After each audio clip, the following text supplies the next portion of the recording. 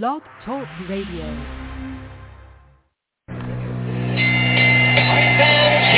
we go with the main event of the evening. Ladies and gentlemen in attendance, boxing fans joining us around the world. It's time for the bout you've all been waiting for.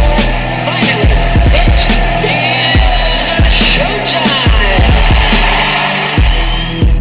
Here, man, we dedicate our life to this sport. We do thousands of sit-ups in camp. We run hundreds of miles, for the ones that take it serious. And we just dedicate ourselves fully to our craft, man. We watch tape. We have attitude. We're rooting, and we go into that fight to land on the line.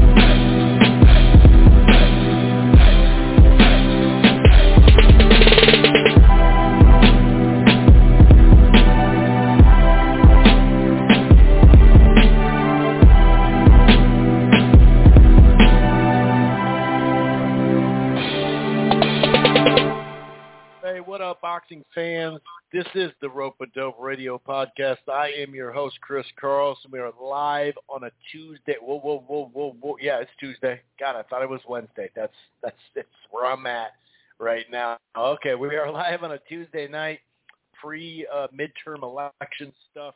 We're not going to talk too much about that, obviously, but we have a variety of stuff to talk about from this last weekend. Dmitry Bivol is the fighter of the year. Are there other, folks that did something impressive? Charlo at 154.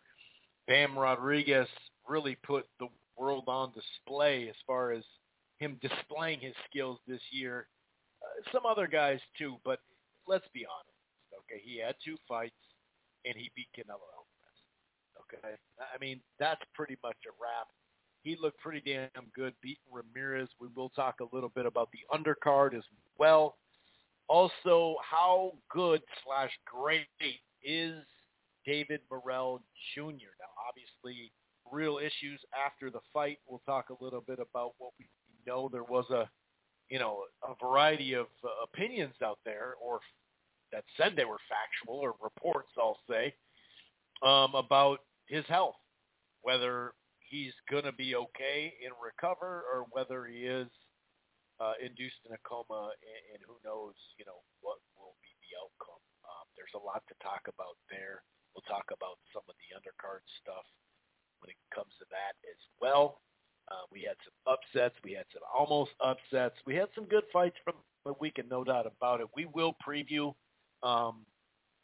what is still an active weekend. There isn't that many, quote-unquote, super tight fights or great fights, however you want to say it. But we will preview it a little bit, no doubt about it. There has been a variety of things that have been said since the last time, said and reported since the last time that we spoke. Caleb Plant and David Benavidez sounds like they agreed to terms for the first quarter. I'm here in March, which is phenomenal.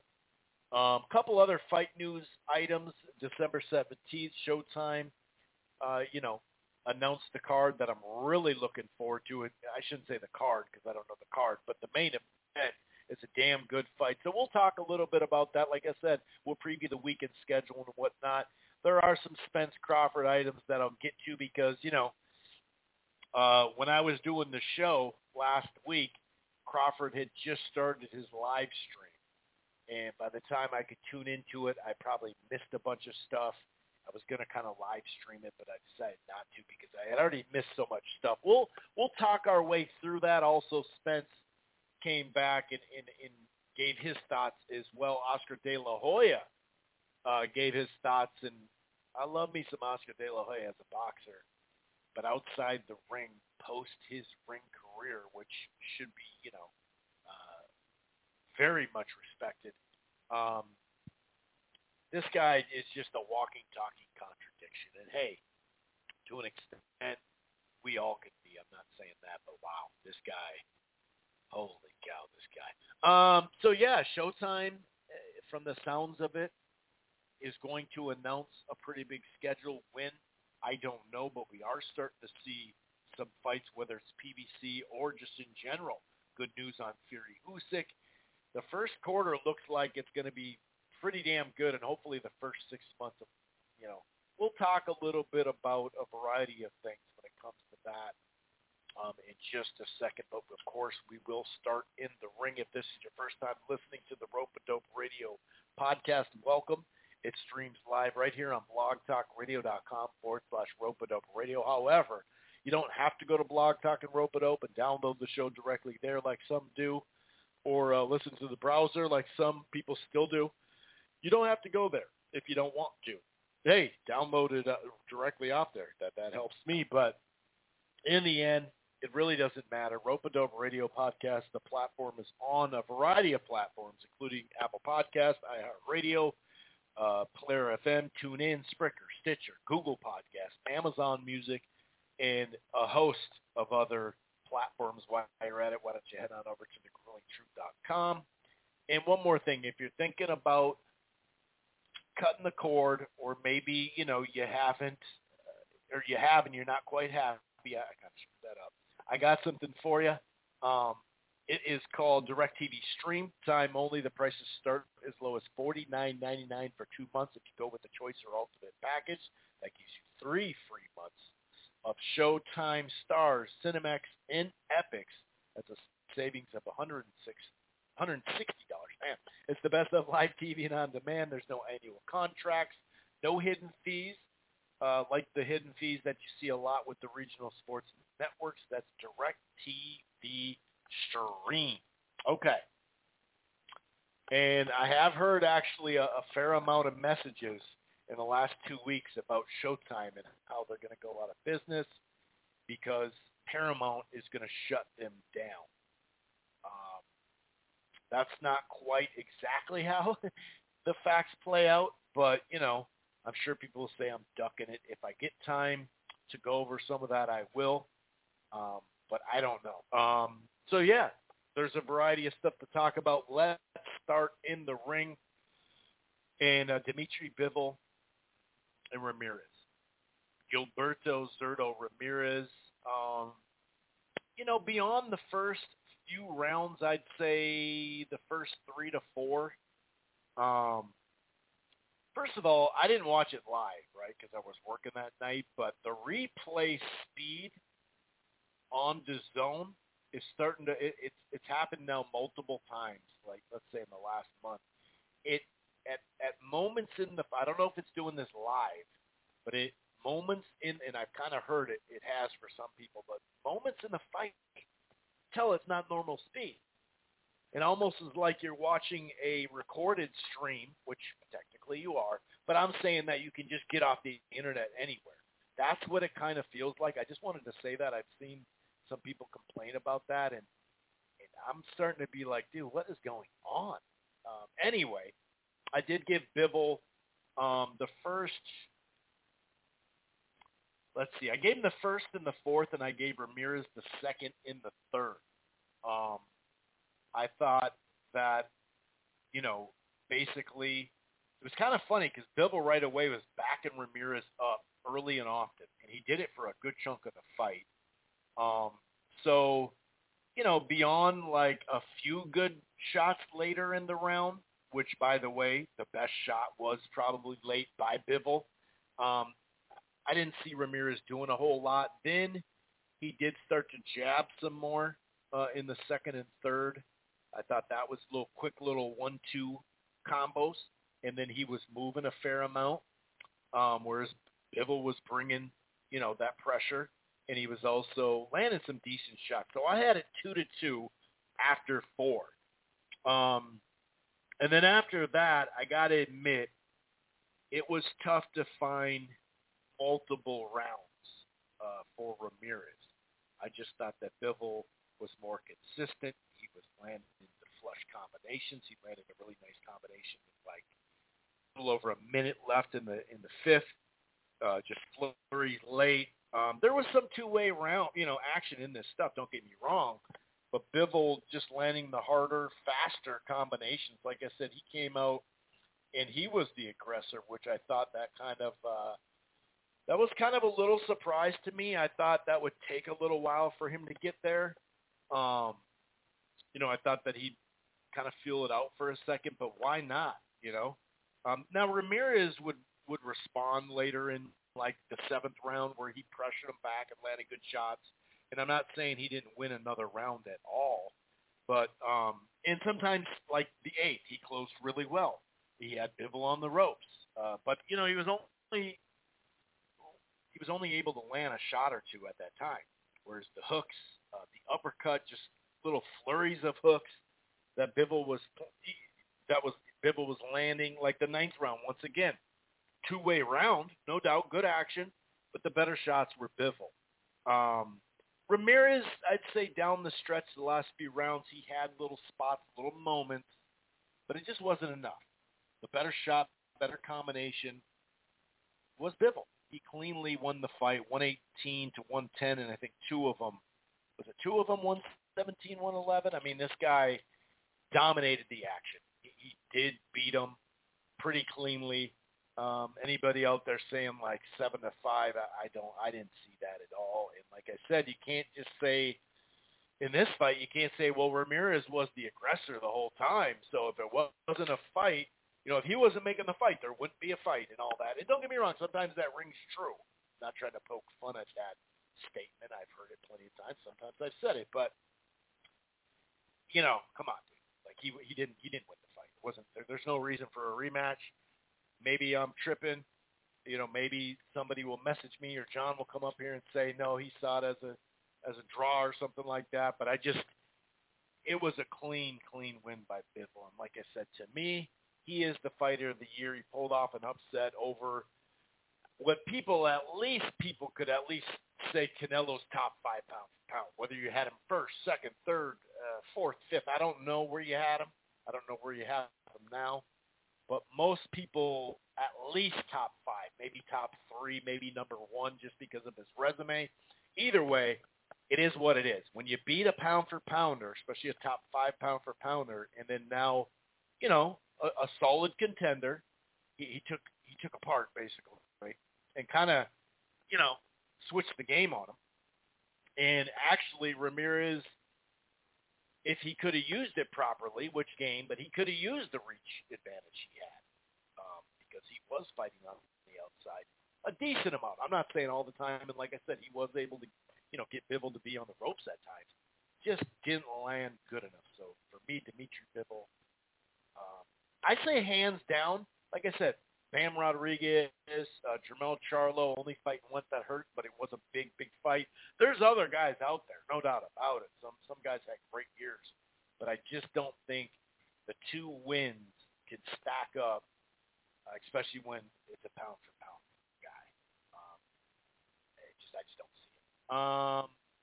Rakimov and Barrett was a really fun fight. Rakimov came with the pressure right away in the first couple rounds. But it was mostly jab, and it was kind of a mixed jab. It wasn't like it was a solid landing jab, whereas Barrett was more, on the move, on defense. He was on the ropes at time in those first couple of rounds. You had Barrett really turn into the aggressor come, say, 3rd or 4th round, landed right hands, and landed a right, I believe it was a right uppercut, knocked him down. Rakimov did land, actually early in that round, he landed really nice. Left hand landed really clean. And I also noticed he was kind of complaining to the ref about low blows, and I'm not sure if there was too many low blows. It was almost like, oh, snap, like I just got uppercutted, like I'm down. And Barrett kept landing that big uppercut in the 4th round, the next round, 5th round. That's where, for me, Rakimov, he started landing his own uppercuts, also his straight right hand, I should say. He had really good like upper body movement, kind of head movement on the way in finally. That was kind of a problem in the first chunk of rounds. And by the 5th round, a little bit anyway, he was still landing lead left hands and all that. Landed them well at times, Barrett was. But I could start to I wrote a little note in the 5th round. You're starting to see him fade a little bit. But, he still was in there. And Rakimov just kept with that pressure.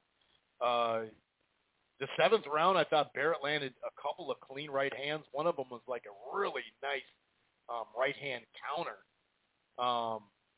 But by the 8th round, Barrett was moving more and more, and Rakimov really started putting in that body work, which ended up dropping him for a knockdown, and then got up. Wasn't his legs? Barrett legs definitely weren't looking good, and just a flurry, basically a flurry rest stoppage, TKO, done. It was over. So that was a really spirited fight. I liked that fight. That was one of the better fights of the night, I think, just, based off of, like, the energy of it. It was just like, whoa, he's down. He's okay, coming back and all that. It was good. It was good. We'll see where Rakimov comes. Barrett was, I think he had like a 5-week camp, I heard, or something like that, so he was a late. Cordina was, Cal Yafai actually got knocked down, but he ended up winning on points. The other Yafai, what is it, Gala? He was tested. He had it was a split decision over Rodriguez. I'm looking at the cards right now, 96-94 and 296-95. Rodriguez definitely, was bringing a lot of pressure early. And even late in the fight, he was being the aggressor, but it just didn't seem like it was effective enough. And credit to Yafaya, because it was a rough fight for him, and he definitely he started bringing his pressure and put Rodriguez on the back foot, and I thought that was key. I think the left hand, nice left hands, were kind of the key as well when it came to that. And then, well, I suppose it wasn't an upset because Jessica McCaskill was a slight underdog. But Chantel Cameron, I should say, just outboxed her, I thought. She looked damn good doing it, 97-93, 96-94, two of them 96-94, cleanly won the fight. Right off the bat, Jessica came out, and I thought, I don't know if that's going to get it done. It didn't look all that good, let's put it that way. It was like, it just didn't, like when I thought she was going to win, once I started seeing them fight, it was like, okay, yeah, Vegas was right here. So I thought she cleanly lost, and that was a nice win, for Cameron. And overall, a pretty good card, pretty interesting card. Like I said, Bivol and Ramirez being the main event, they really, Bivol really shined in that, handled business. Like I said, I did like how he was the aggressor. I wasn't 100% thinking that was going to be the case, to be honest with you. I'm going to bring in John here. I'll get to the Showtime card, whether it's talking about what happened in the ring on two folds there. Obviously, David Morrell got rounds, which is he needed badly. Now he's been basically 12 rounds twice, and he got a lot of competitiveness from, hopefully Adios recovers from this.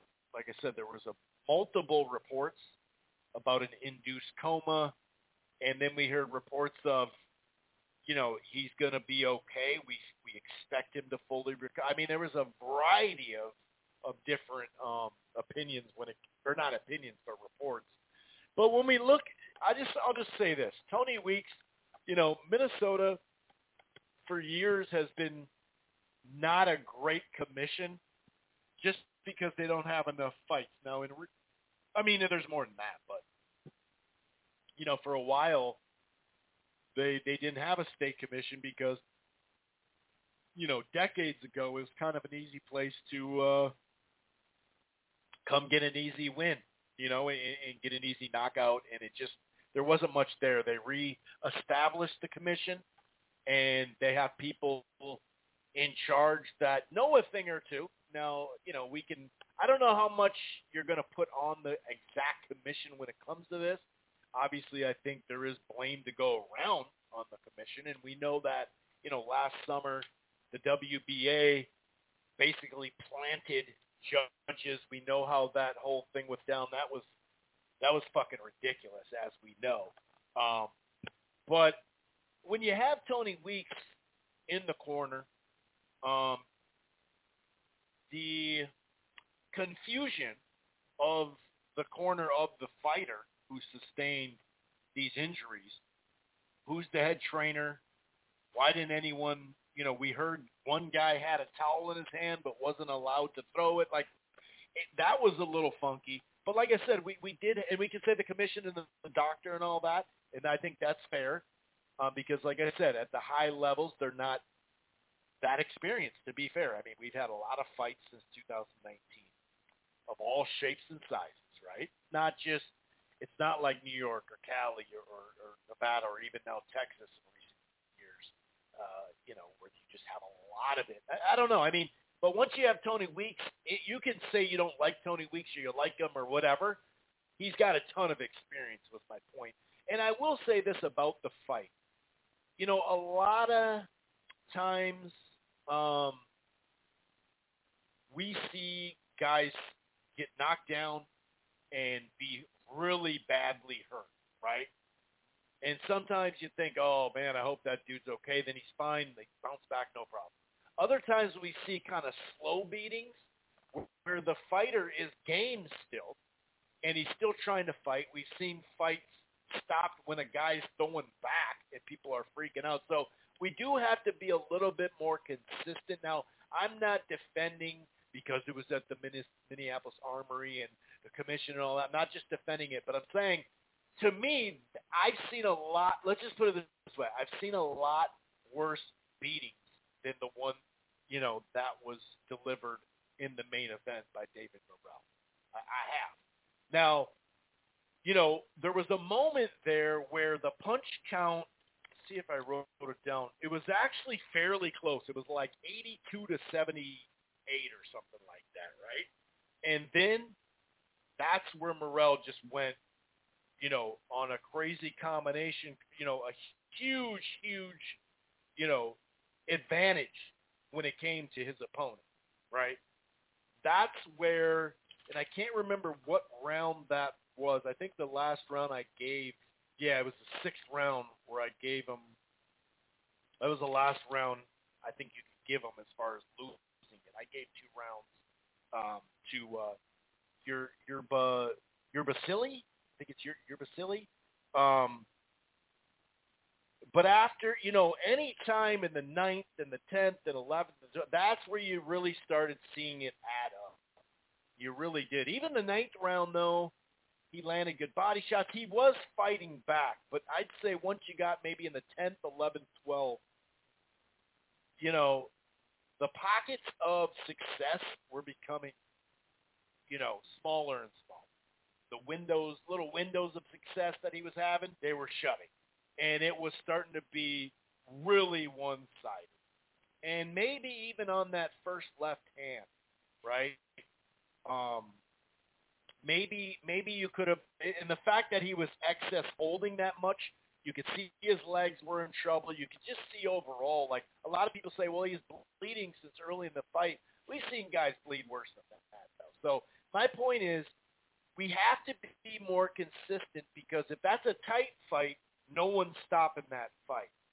Or even a little bit more competitive, like had he have won the 9th round or something like that, and Morrell had to bounce back after winning the 7th and 8th or something like that. So as far as a 100% obvious they needed to stop it, we could say that about a bunch of fights, if we're being honest, because at the same time, I've felt the same way about somebody. You can see in their legs are giving. They're not, when they do get knocked down and the ref tells them to walk, they can't. They're wobbly. We've seen that plenty of times too, and people are freaking out. Well, but he was winning the fight or whatever. We got to look at it straight up. And like I said, sometimes when you think someone's going to be really badly hurt, and I hope this person recovers, that type of sentiment, they recover just fine. And it's not even a problem per se, right? But then you get fights like this, and we've seen some of these fights that aren't the guy didn't get knocked down 4 times. He didn't, you know what I mean? He's fighting back, but then it's like, nah, dude, you got to stop this fight. And I don't know the round when you would have stopped it, because I think, like, if they would have stopped it in the night, I do believe that a bunch of people would have complained about it. And I think it's very valid 10th round on, especially after the first knockdown and all those. Like, if you're going to hold that bad, you know, and he was, just stop the fight then, because he's basically like, and I'm not blaming him for holding. I totally understand it. I'm not calling him out. I'm not, you know, some people don't like that when a guy's hurt. Oh, you can't hold. Well, he did get deducted, but it was obvious. So if the guy's like that, it's almost like being on the ropes and bending over forward and not allowing your opponent to even have a target. You're basically not quitting or giving up, but you're basically almost insubordinate. Maybe that would be a good way to term it. Probably not. But my point is, you know, down the stretch of that fight, they could have stopped it. The commission, the corner, the referee, a very experienced referee. So goes around. So I just wanted to kind of get that part out. But like I said, I am really glad on a boxer, you know, fighting note, what happened in the ring beyond, you know, the ultimate stuff that happened, which was really sad. Morrell got rounds, and he got rounds against a tough dude. He lost some rounds in the middle round. He was showing his stuff on the move. He was showing what he could do coming forward. He's showing stuff on the inside, the short punches, the hooks, the uppercuts, the body. He was giving us a little bit of everything. And, you know, his defense was hit or miss at times. But I'll tell you what, and I don't mean to say this, you know, because of the injury sustained, but after that fight, Ronnie Shields looked happy as hell. Not because of what happened, right? Because he did close the show with the knockout and all that, but just he was I mean, you don't see Ronnie that happy. Let's put it that way. He knows. My point is, he knows he's got one. He knows he's got one. And then, you know, the jab, Morrell had a 70-6 advantage there. And this is what I'm saying about when it started to get separated. 237 to 82. That's I mean, when a guy's not even landing 100 punches, that's a 607 to 535. You could see how active he was, considering he didn't throw many punches down the stretch of that fight to still throw 535. The problem is he only landed 15%. And 38% is crazy. That's a great overall landing percentage there. But yes, the refs, I think really the corner and the ref are probably number 1 and number 2. 1A, 1B, however you want to look at it. We can blame the commission. We can blame the corner doctor for not stressing it even more, like this fight needs to stop. Ref, you need to do this, blah, blah, blah, blah, blah, you know, that type of thing. Obviously, the ref and the corner are the only folks that can, I think, officially stop the fight. But it's that. And sometimes it happens in fights where it looks bad, it gets worse for like 3 rounds, and then you start to add up the whole fight. Because early in this fight, I mean, some of the shots that your Basili was taking, I mean, I was like, oh, this isn't going to last that long. And, you know, credit to him, obviously shows a lot of heart. He came back and ended up winning back-to-back rounds. I think I gave him, the fifth and sixth, something like that. Because he was doing really good, you know, work to the body. He was putting Morrell on the corner, or on the ropes. And I thought in the corner, this is where I'd go next, that Shields was like that, you know, you feeling good? Are you feeling good? All right, then show me you're feeling good. Move around a little bit more, dude. Don't be on the ropes. Don't do this. Don't do that. I just think David Morrell and Shields are a perfect fit, or pretty damn close, and this is exactly what he needed. Would I love for him to train in Minneapolis so I could go down there and visit him? Yeah, I would. But I can't get greedy, right? So, yeah, I'm talking about this fight both ways, okay? being at the Hennepin County Hospital there, I've gone there personally a few times, not me actually personally, but I happen to go there for bad news and whatnot. Like I said, we had a lot of Dan Raphael had a lot of reports early. I heard a variety of reports. The induced coma seemed like it was a strong report that was actually happening. Now, reports after that have been kind of all over the map. So, I don't want to report too strongly on this just yet. And even before I started the show, I did see some other reports as well. So, anyway, that was a long story there, long breakdown. I got to try to get John in here real quick for a chunk of time because I know that he's got some stuff he wants to do tonight as well. John, what's going on, man? How the heck are you? Chris, good to be here as always, and good segue for me to come in because, considering of course, the seriousness of it, I felt in discussing the weekend, you had to start with the Yerbus Sulmi Morrell fight, and has happened to Yerbus Sulmi after the fight. Just want to really pick right up with what you've been talking about. I felt like there was a need to start there. Of course, tragic situation. You want to make the sport as safe as possible. You'd like, you're always have those concerns, but with that part understood, I think people are, I think, hardcore boxing fans, boxing people, they're rationalizing and making themselves feel better by, jumping all over, Kay Koroma in the corner and Tony Weeks. Doesn't mean that maybe the fight shouldn't have been stopped earlier. But like you said, it wasn't obvious. You know what I mean? We've seen a lot more. No, he was fighting back, landed some good body shots periodically. Morrell had definitely taken back over the fight. But why I'm saying that is, even as I'm watching it in real time and you're thinking about maybe Weeks should, what I've said before about the corner. Yeah, I know you're talking about saving the fighter, from himself and those types of things. But we do have referees and doctors to stop the fights. So you really don't want it to come to the corner that much. I don't think. I think people get carried away with that, and then they want to blame the referee. But here's what I'm getting to: is that's a good call. Is boxing fans and boxing people. What they, even though this happens unfortunately more than we would like, and it happens. Let's face it. Let's be real. It happens a few times a year in boxing every year throughout the history of boxing. Death or catastrophic injury, as horrible as that is, it is a fact in the sport of professional boxing.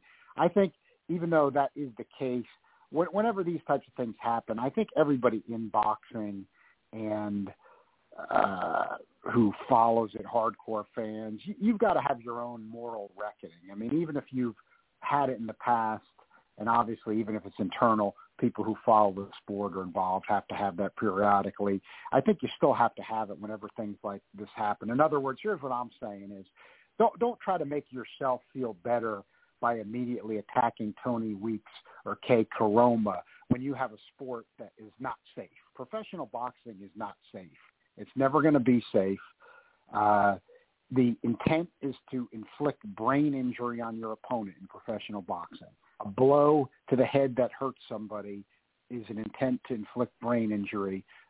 Every knockout and knockdown, by definition, if you really know the neurology, is a concussion, okay? I've seen people confuse this now when they're getting used to it with the NFL when they start saying in a pro fight, it looked like the guy was concussed. Whenever a guy takes a hard shot and his head gets rocked back, I mean, or he gets staggered. I mean, it's a concussion. It's of different severity. Every time there's a knockdown, it's a concussion. Okay, there's just no doubt about that neurologically. So here's what I'm thinking doesn't get discussed enough when things like this come up. If you're going to have the sport, sure, you want it to be safer with things like medical provisions at ringside, fight stopped at the appropriate time. But the sport's never going to be safe as long as we have pro boxing. And we've talked, in the past, the amateurs really did kind of deal with this issue. It's when they changed it. You go way back in amateur boxing when they first changed it to, well, we're not going to have a hurting blow scores more than any other type of blow. I mean, that's the Morrell idea I'm talking about, going way back in amateur boxing.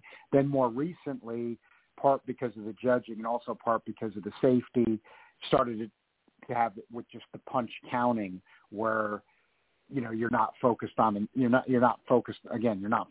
knockout. You're just counting punches. Guys are jumping in and out, just trying to touch you with their gloves, almost like fencing. In terms of people, finding that was acceptable in the amateurs, they've gotten away. Even in the amateurs, they've gotten away from that. So, there's a fine line, in terms of where we still consider it the same sport, even with that danger, literally life-threatening danger and catastrophic danger being there all the time. But you've got to acknowledge if that's always going to be part of this sport, if we're going to have it in a similar form, which that it is, that, or there's not going to be pro boxing, then you've got to look at, the outrage really should be when something happens like it happens to your boss Solmy, and it's happened to other fighters, either this kind of catastrophic injury, death, there's not even insurance in place in professional boxing. In other words, you don't even have mandatory catastrophic injury insurance. You don't have mandatory disability insurance or even health involved in these things. These undercard, this is one thing, even though people didn't like the Kevin Iole article within the last week too. And, I know the reasons that he could be criticized for some of that, but there's also in that article some good points he is making, which is, we've talked about this before. We look at the fighters on the high end, what they're making, and say, well, they make more than UFC and everything. But we've got guys in these undercards making nothing. They're at the same risk of catastrophic injury as everybody else. They're at the same risk of catastrophic injury as right. As Canelo, as money.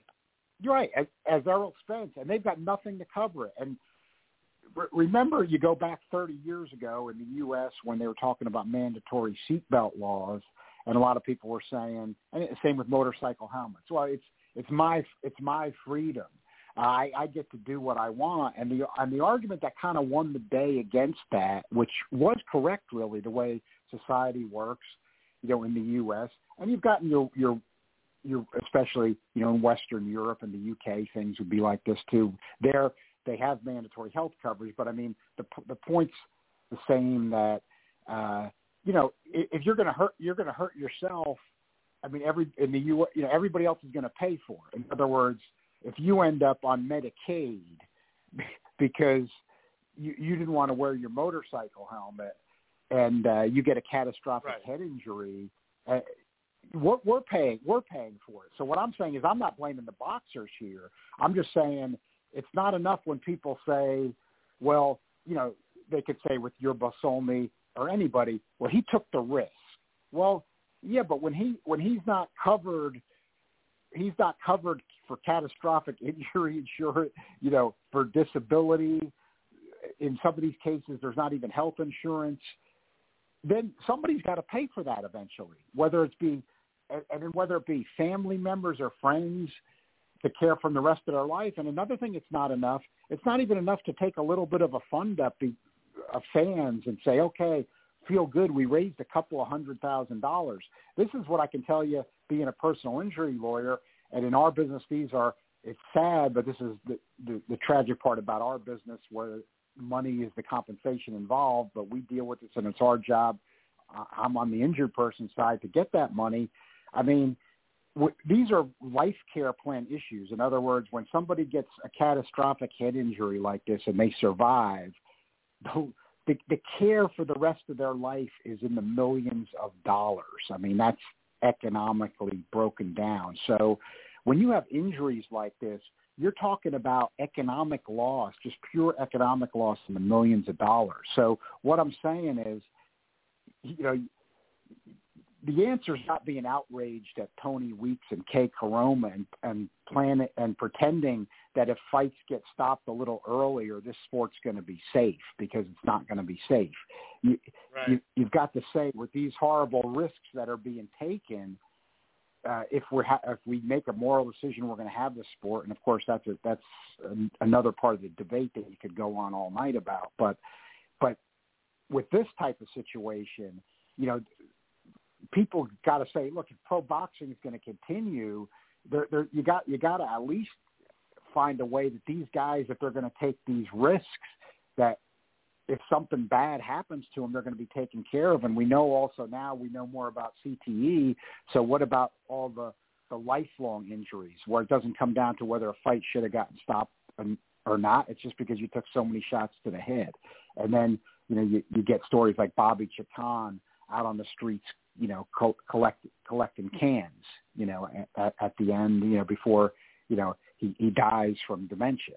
I mean, and we know all those types of stories. But I mean, we're not even dealing where any of this is taken care of in this sport, even at this point in the year 2022. So to think that you're going to scream about a ref should have stopped the fight, corner should have stopped the fight, and you're going to heap it all at them and have this, to me, it's really then even a fake outrage, because to pretend that that's going to make the sport safe, or everything would have just been okay with your Basolmi Saturday night if Tony Weeks would have stopped it or Kay Koroma would have stopped it. I mean, that's a joke.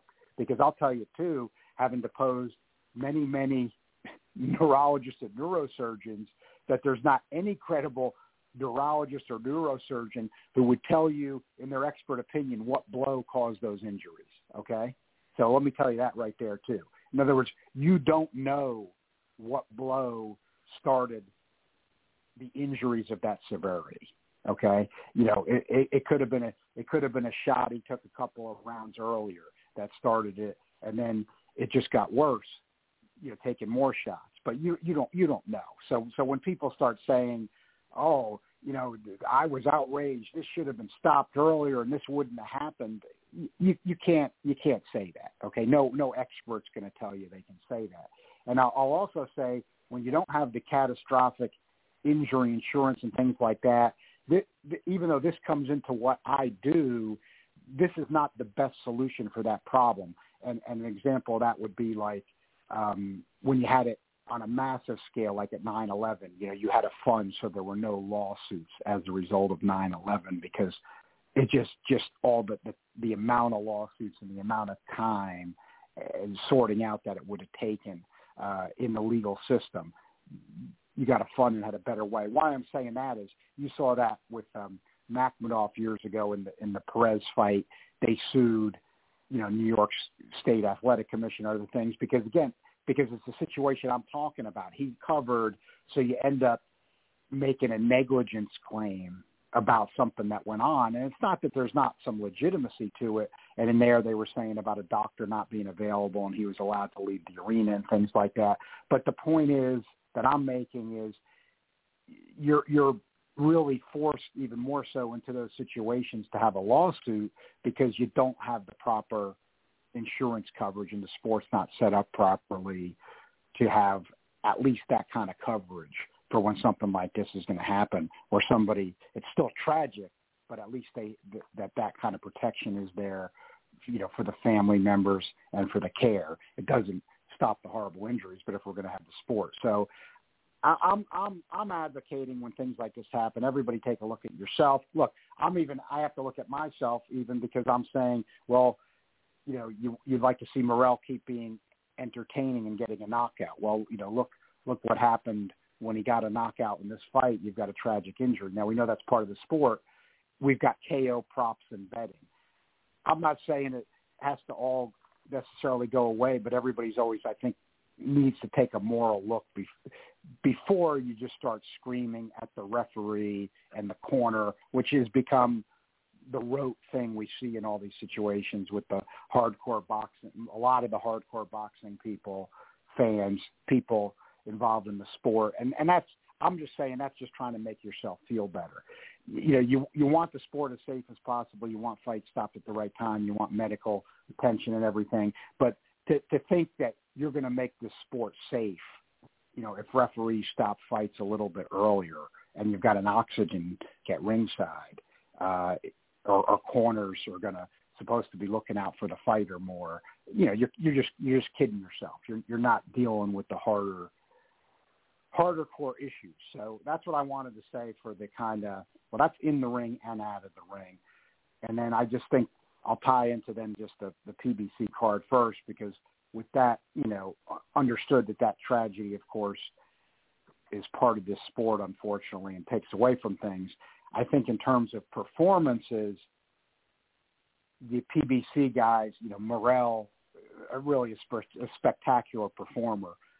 He had a little bit of slowed up by the body shots he got from Yerbosolmy in the middle of the fight, and that's where it was a competitive fight there. But Morrell just too good, too much talent.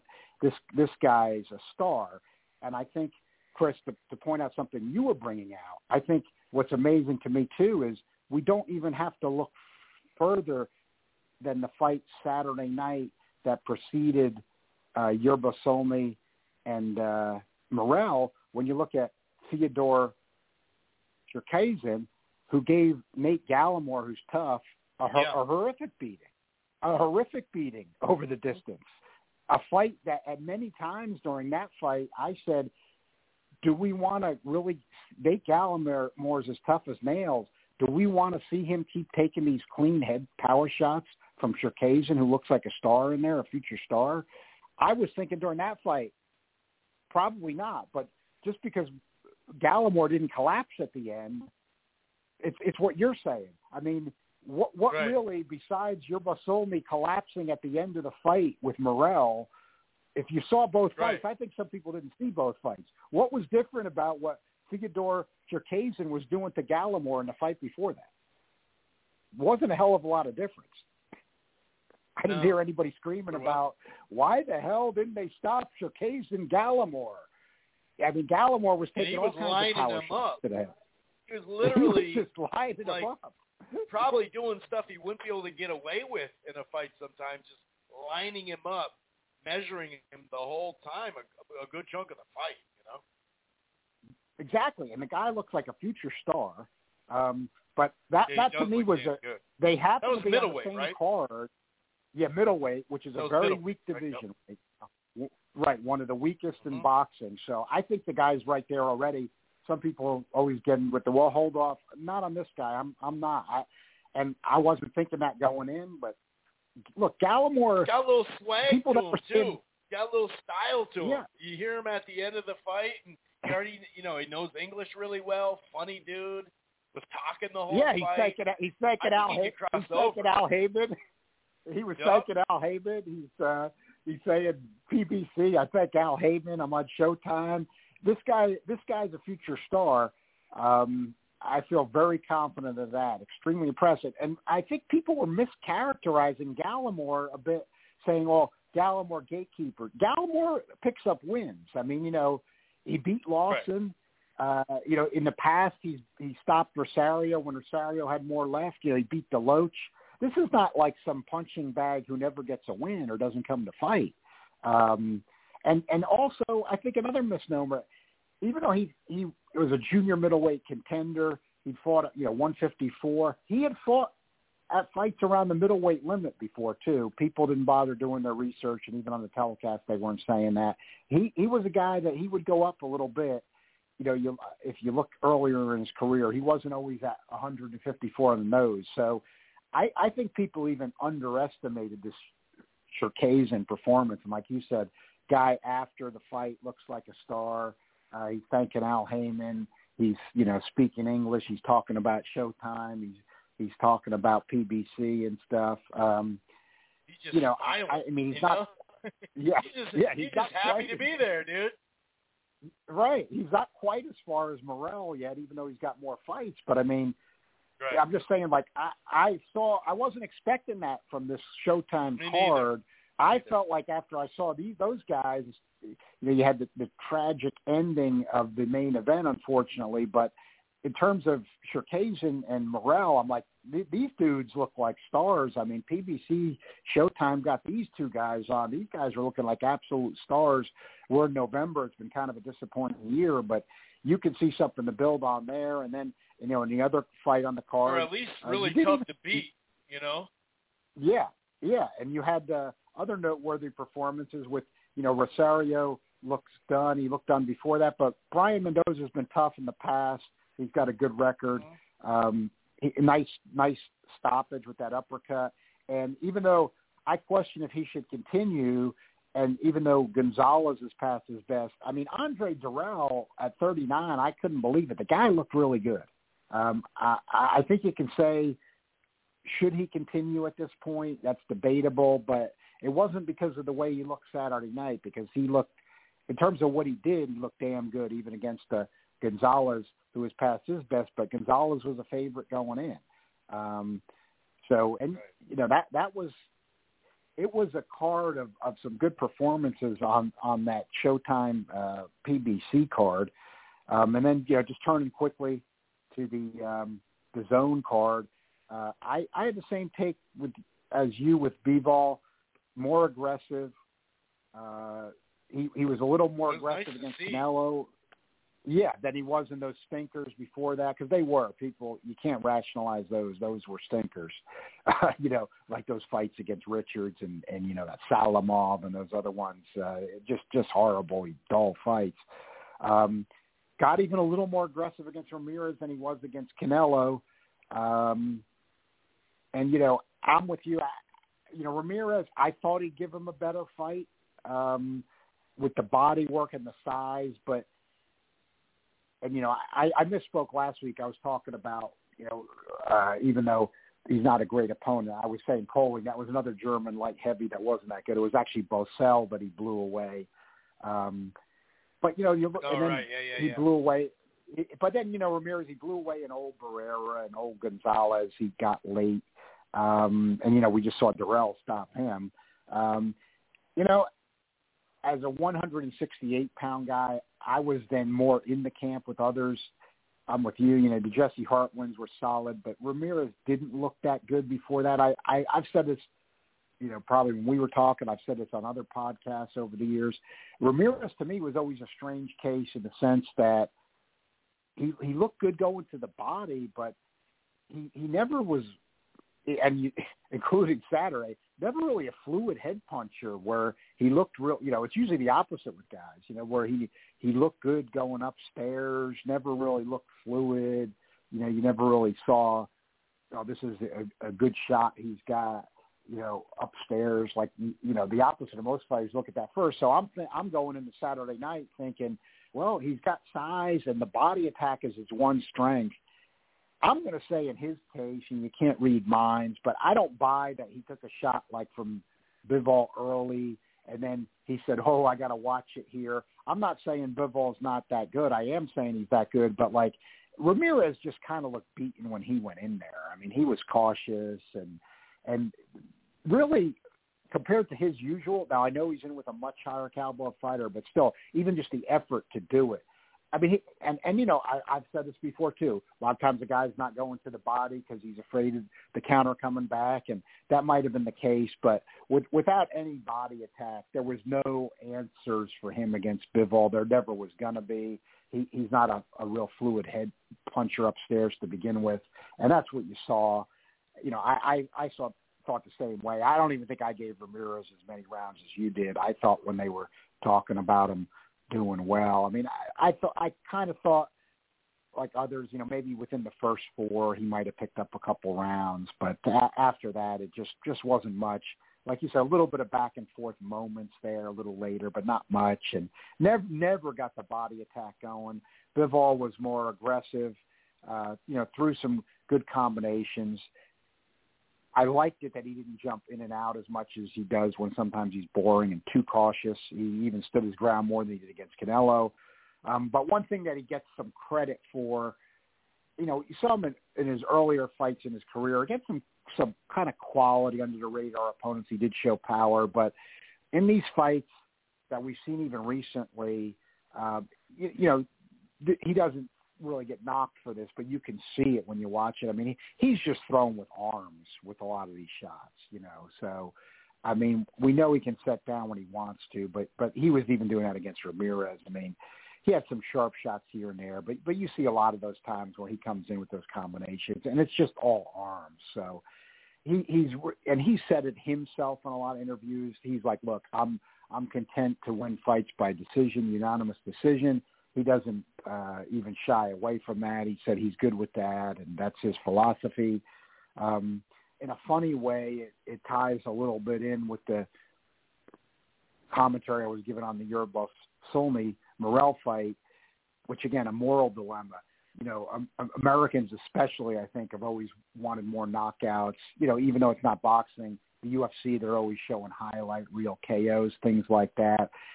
It seems at least a little bit generalizing, in Europe, the UK, people are a little more content to, watch a 12 with somebody just purely boxing and not that kind of power punching, except for, the Floyd Mayweather popularity in recent years when he was older, because I am in the camp. He punched harder when he was younger at the lower weights. He got knockouts, but he wasn't getting that when he was older.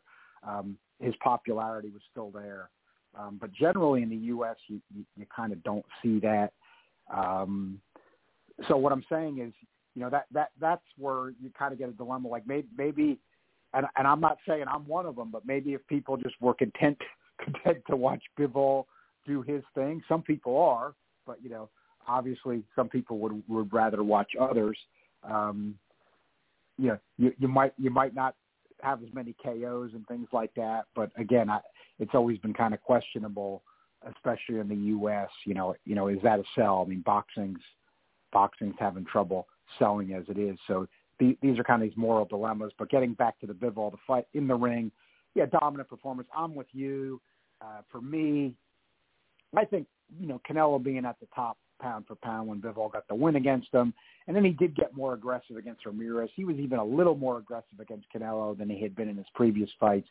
I think he's got the fighter of the year locked up. I'm with you. For me, that's it. It's November. I don't think anybody, to me, can surpass him for that.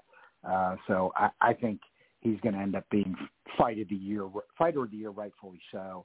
He did dominate this fight with Ramirez, but I think the one thing we just do have to add to it, it was a little bit of that combination where the people who were not that high on Ramirez, I thought he was showing some progress as he was up fighting that light heavy, but you didn't see any of that Saturday, even though Bivol's real tough, a difficult kind of fight.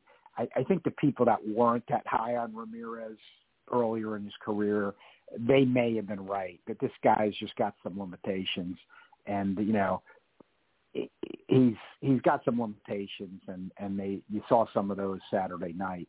And then just on that card, I'll just say briefly too, Rakhimov and Barrett was a good fight. I'm with you.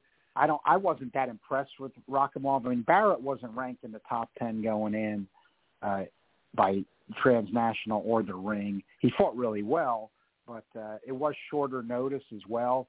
I did hear one person say shortly afterward in the commentary, I would tend to agree that, see, I didn't think Rakhimov was that impressive. I mean, he was getting some body shots in, but I thought Barrett was still really clearly up to the end was the superior guy in that fight. He rocked Rakhimov repeatedly and dropped him. You just all of a sudden saw his legs go out from under him, and apparently after the fight he'd said it was from Rakhimov, and I believe that if the other other fighter's going to say it, I'm not going to, like said in the commentary, I'm not going to question it either. But it's just like he just came out for that round, and the legs were coming out from under him. I would throw in there that I think you could probably speculate that maybe his conditioning wasn't as good because he was on short notice. But, Rakhimov to me, kind of an ordinary guy. I mean, I don't think I wasn't that impressed. I mean, he hasn't fought any real big punchers. And I was looking at that fight and the getting rocked and dropped by Barrett, who hasn't been known as a puncher, and really wasn't even a legit top 10 guy. I think Rakimov's got a lot of trouble against somebody who's got some speed and some pop, and Cordina could be that, frankly. So I think that's a good matchup for Cordina from what I saw with Rakimov. And then Cameron and McCaskill, I'm with you. Cameron really well. I thought her performance was impressive, but you looked at McCaskill in the early rounds, the balance was off, and it looked like the 38 years old and starting boxing late kind of caught up with her there. She'd had a great run for that scenario, and she did show heart trying to come on at the end, but the balance was terrible. She was just, she fights aggressively and throws a lot of, kind of wide shots anyway, but it was just worse than usual, and it was an easy win for Cameron, and McCaskill really didn't look good, so she might want to be careful about pushing things too much farther at age 38. It looked like things had finally caught up with her there, but I agree with you. That was the cards did have, that card had some entertainment value. And I do want to say there, haven't mentioned it before, but, Barry Jones, the British commentator, he does do a good job. I've liked him before, just kind of wanted to give him a shout out that he does some good, fair analysis. And, he really is one of the guys that's becoming one of the better guys out there. And he keeps it real. He's fair, and he's got good breakdowns on the fight, and he's not just a cheerleader or anything like that. So, He does a good job. I think the Zone would be well off to use more of him. Really, I thought he did a really good job. So how good do you think David Morrell Jr. is? Through 8 fights? 8 fights. I mean, we've seen him. We've seen him progress. He at the beginning of his career was able to get a 12-rounder in where you saw some flaws and saw him get a little tired. Now he had a different type of 12-rounder with a guy coming at him. It's really starting to come together, John. Oh yeah, I think this aggressive Morrell, which I think we still saw, even though it went into the 12th, we still saw it Saturday night. This aggressive Morrell is just a superstar, and I tweeted it after the fight, and I really do believe it. You're going to have a lot of 168-pounders being willing to fight each other because it's going to mean not fighting David Morrell. I think we've already started to see it. Nobody's going to be looking to get in with this guy. He's at that level. He's only 24 years old too. I mean, nobody's going to be looking to get in with this guy. I was thinking about that. I started looking at like the WBA rankings because a lot of times that's where you find your opponent, or maybe when they freshly rank him by the time he has another fight or whatever. I was trying to look around and I'm like, man, there's some good fights for him. I don't know if those fights are going to be made, but a name that came up was Damon Nicholson, and I thought, that actually might be a good fight for him. He recently just fought. I'm not saying, he went the distance with Berlanga a few years back. I'm not saying he's going to beat him or nothing like that, but as far as I believe the early second quarter, they'll bring him back. He just needs to fight another quality fighter if they can get it. Like you said, it's going to be tough to get the top level guys. So I was looking through the names and I'm like, man, yeah, this isn't going to be easy. No, I don't think he's going to be able to get anybody. Probably the best hope he would have is that if the winner of Benavidez Plant is so confident, and PBC then could make that he's willing to get in with them. But I don't even know if the winner of Benavidez and Plant would want any part of this at this point. In the old days, they did have good solutions for this. Like, it doesn't mean that somebody wouldn't be being dodged for a while. They would be. But in the old days, the way they used to get around it, sometimes was you take then somebody else that nobody else wants to fight, and then you put him in with Morrell. Now you have these promotional problems and things like that. Now people will throw the name out, and some people laugh, but now he's not with PBC at the moment. But in the old days, this would be where then an Andrade would fit. You know what I mean? Supposedly nobody wants to fight him, and then you say, okay, well, what we're gonna do? Morrell's gonna fight Andrade. And I mean, would be a great fight.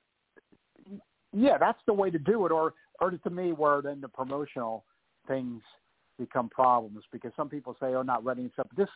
If you didn't have all these promotional, and we can, of course, there's a million fights we can throw that out with, but this would be a good example, again, in the old days, when you didn't have as many of these promotional TV roadblocks, then you might even have well, nobody wants to fight Beater BF, and there's really no, like I said, we got too many weight classes. I mean, I'm sure Morrell could fight at light heavyweight. Maybe he fights Bivol or Beater BF because, he's looking great, and these guys, nobody's too anxious to fight these guys either, but, one guy's on his own, one guy's with Top Rank. We know all those kind of problems. So Andrade, maybe floating around out there, that's where a guy like that could come in sometimes. But yeah, Nicholson, I always mean, but that's the thing. You're right. You might be that. Yeah, I'm not saying it's a great fight, but where he's at and what is realistic, I thought, you know what? That's an experienced guy who probably might take it. He's taken on other, somewhat tough as far as punching power tough. Obviously, Berlanga and Morrell, that's not even comparable, but yeah, it's going to be interesting when it comes to that. And just to fill you in on Andrade, I remember Sampson when they were talking about Andrade as an opponent for Benavidez when he was going to fight in January, or they had a targeted date in January, and whether it was Kataji got thrown off that card for whatever reason, right? It was never officially announced, but whatever the reason was, I'm glad it's not happening. I'm glad we get Caleb Plant. But he did say, Sampson said, we were thinking about Andrade, but he wanted to fight first since he's been out so long and then fight.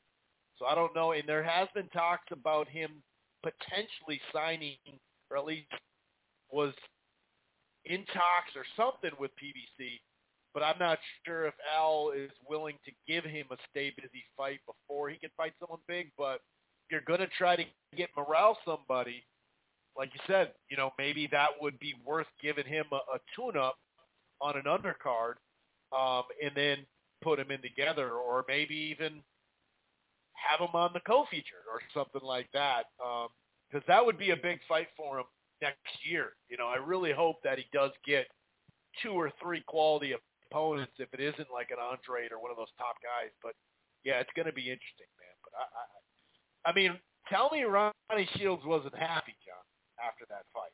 He had to be. I mean, you could see because Ronnie's a pretty, contained dude.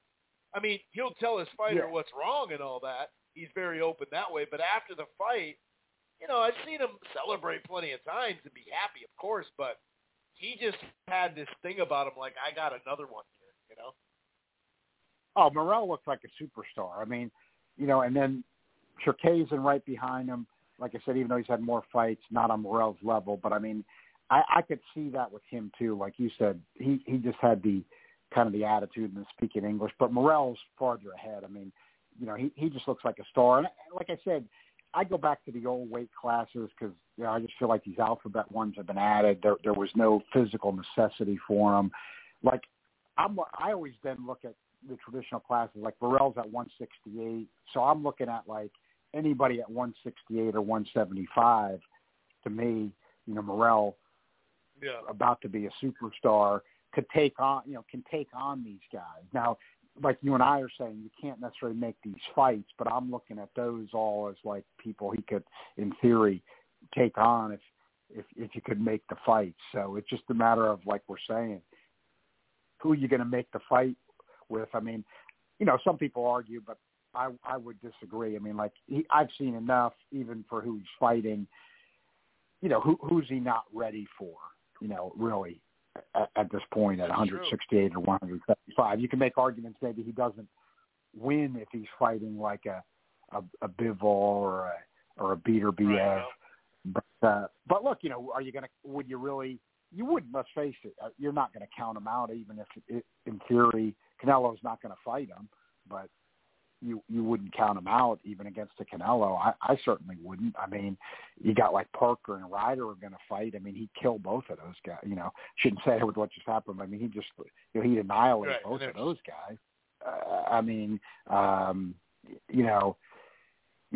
Benavidez winner. I mean, I don't think that would be good. I mean, and then but like even if then he got like the loser of Plant Benavidez, I'd be tempted to think whoever lost that fight couldn't. Yeah, who's going to want to jump in to a back-to-back fight like that?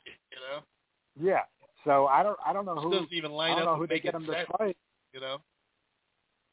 Right, but the one thing he's doing, again, this is the part. There's kind of a moral dilemma, especially with what just happened. But with that part understood, what he's doing is, if he's not going to be able to get some of these guys in, he's just annihilating the opposition right now. So maybe PBC is onto a little bit with him, where they've got him based in Minneapolis, and he's headlining on show, and you're going to just see him annihilating people. But that's what's a shame. It's unfortunately part of the sport. But with what just happened with Yerba Solmi, because that might be almost where you're marketing Morrell now. Even before that he was doing that. So I mean, that he's just he guys can't even go the distance with him at this stage. That it might just have to be that type of thing. One thing I did watch it too. I was with you. I didn't get to really study it and watch the whole thing for what it's worth, but I did. I did end up liking the way Showtime did that lineup. Didn't even really know that till Saturday. They ran the Paul Silva replay right before the main card, and Jake Paul. I mean, for what it's worth, I don't know what this leads to and what you make of it. I did tweet it up after I watched the whole replay. Like, Jake Paul he's pretty good for a guy who he never boxed until he was in his 20s. Like, he's doing some things. He's in with a 47-year-old guy, but he is doing some things in there that are pretty good for a guy who never learned to box till he was in his 20s. They're doing a good job with him like that. Now, the question is, what does that mean? In other words, like, where does that take him? I'm not even sure, but that said, he's pretty good in that. He's pretty good in that sense. I mean, like you and I said last week, the Nate Diaz thing probably sells, and I don't think Nate Diaz can handle him in boxing. So it goes on. I don't know where it goes. But I was thinking it's probably actually not really worth anything, but it's the truth. When you watch Campbell Hatton fight and you watch Jake Paul fight, I mean, Jake Paul's a better fighter than Campbell. Jake Paul's a better fighter than Campbell Hatton is. I mean, I know maybe Campbell Hatton is quote unquote with boxers, but look at the boxers he's in with. He was fighting guys that virtually had no wins, and getting into life or death struggles with them. So just say, I don't know even what that's worth, but I think you could throw that out there. Is Jake Paul worse than a guy like that? Not really. But again, I don't know what does that ultimately mean, like we were saying, it might ultimately just mean it leads to some sort of cash out fight somewhere, which, I guess that could be a lot of guys that are a lot better than him. It just depends what you can sell at some point. Yeah, that'll be kind of interesting. Any other items that you want to talk about this weekend? Obviously, we do have, Janabek and Bentley. We got some fights this weekend. Nothing stands out as like close to, really a 50-50. Jones is fighting. Sonny Edwards is fighting Felix Alvarado. Not many closely matched fights, happening. Montana Love, Stevie Spark, Richard Hitchens is staying busy. Any items you want to talk about, or some of that news with Plant Benavidez or whatever? I mean, there was that Frank Martin, Michelle Riviera fight May 2, December 17th. Any items you want to talk about? Yeah, that Martin Rivera fight's a great fight. That's a great fight. These, to me, almost came out of nowhere. I was getting kind of down on what Showtime was doing. That's why I was mentioning the card Saturday, except for the tragic aspect of it. That was a much more entertaining card than I expected, with guys that really I already knew about Morrell, but I didn't know about Cherkasyan, and he looks real good. And then there were some other good performances, with Mendoza and Durrell, and that was a surprise there. This week, I think Kabuli, Janabek. I don't think that Bentley fight's competitive. I see people, Bentley's not that bad, and that's not really that bad under the circumstances. Totally disagree with that. I think it's a mismatch. I think Kanluli, he just annihilates him. I mean, he's another guy that's coming on. McGirt's worked with him, and he's developed more power. He's a little bit not as dramatically as Morrell's doing, but he has stepped it up too, where he started to get guys out of there. And I think that continues. I just don't think this I don't know why people are thinking this Bentley. I'm not saying all people, but I've seen some people who, to me, should know better. Like, Bentley's not that bad. He might have some. No, he's got nothing for him. Right. This is a mismatch. This is going to be about like that last guy that Al-Kanluli fought. So now there's another guy. Like we got all this promotional stuff, but I do really believe that. Like, that's another guy that nobody wants to fight. So again, in the old days world without the promotional stuff, and even though he's at 160 middleweight now, but again, with all these weight classes, not that much different. Like, maybe in an ideal boxing world, maybe then he fights Morrell or something like that. You know what I mean? Again, like the two guys that we really can sense that people are not anxious to get in with, you put them in with each other, make a good fight out of that. Because I don't think anybody wants to fight Al-Kanluli right now. He's too good for what the pay is. I mean, I understand where fighters are coming from. I agree with everybody else in terms of fighters' courage. Like, if they're going to get paid enough, they're going to fight. They're going to fight him and say, "Hey, the guy's tough, but I'll get in there with him." But nobody's going to be looking for him unless it's a really big, unusual payday. And guys like Morrell, of course, that's why they have trouble getting fights at a certain point. So I don't think that one's going to be competitive. I mean, this Love and Sparks not a good fight. I don't know exactly what Hearn's doing there. I heard the ticket sales for that are like really bad. Yeah, it's just not a good fight. I mean, that's not a good fight. So not as much this weekend as last weekend. Yeah. It's funny, on a light weekend, we still have like 3 cards, John. It just shows how much damn boxing is on.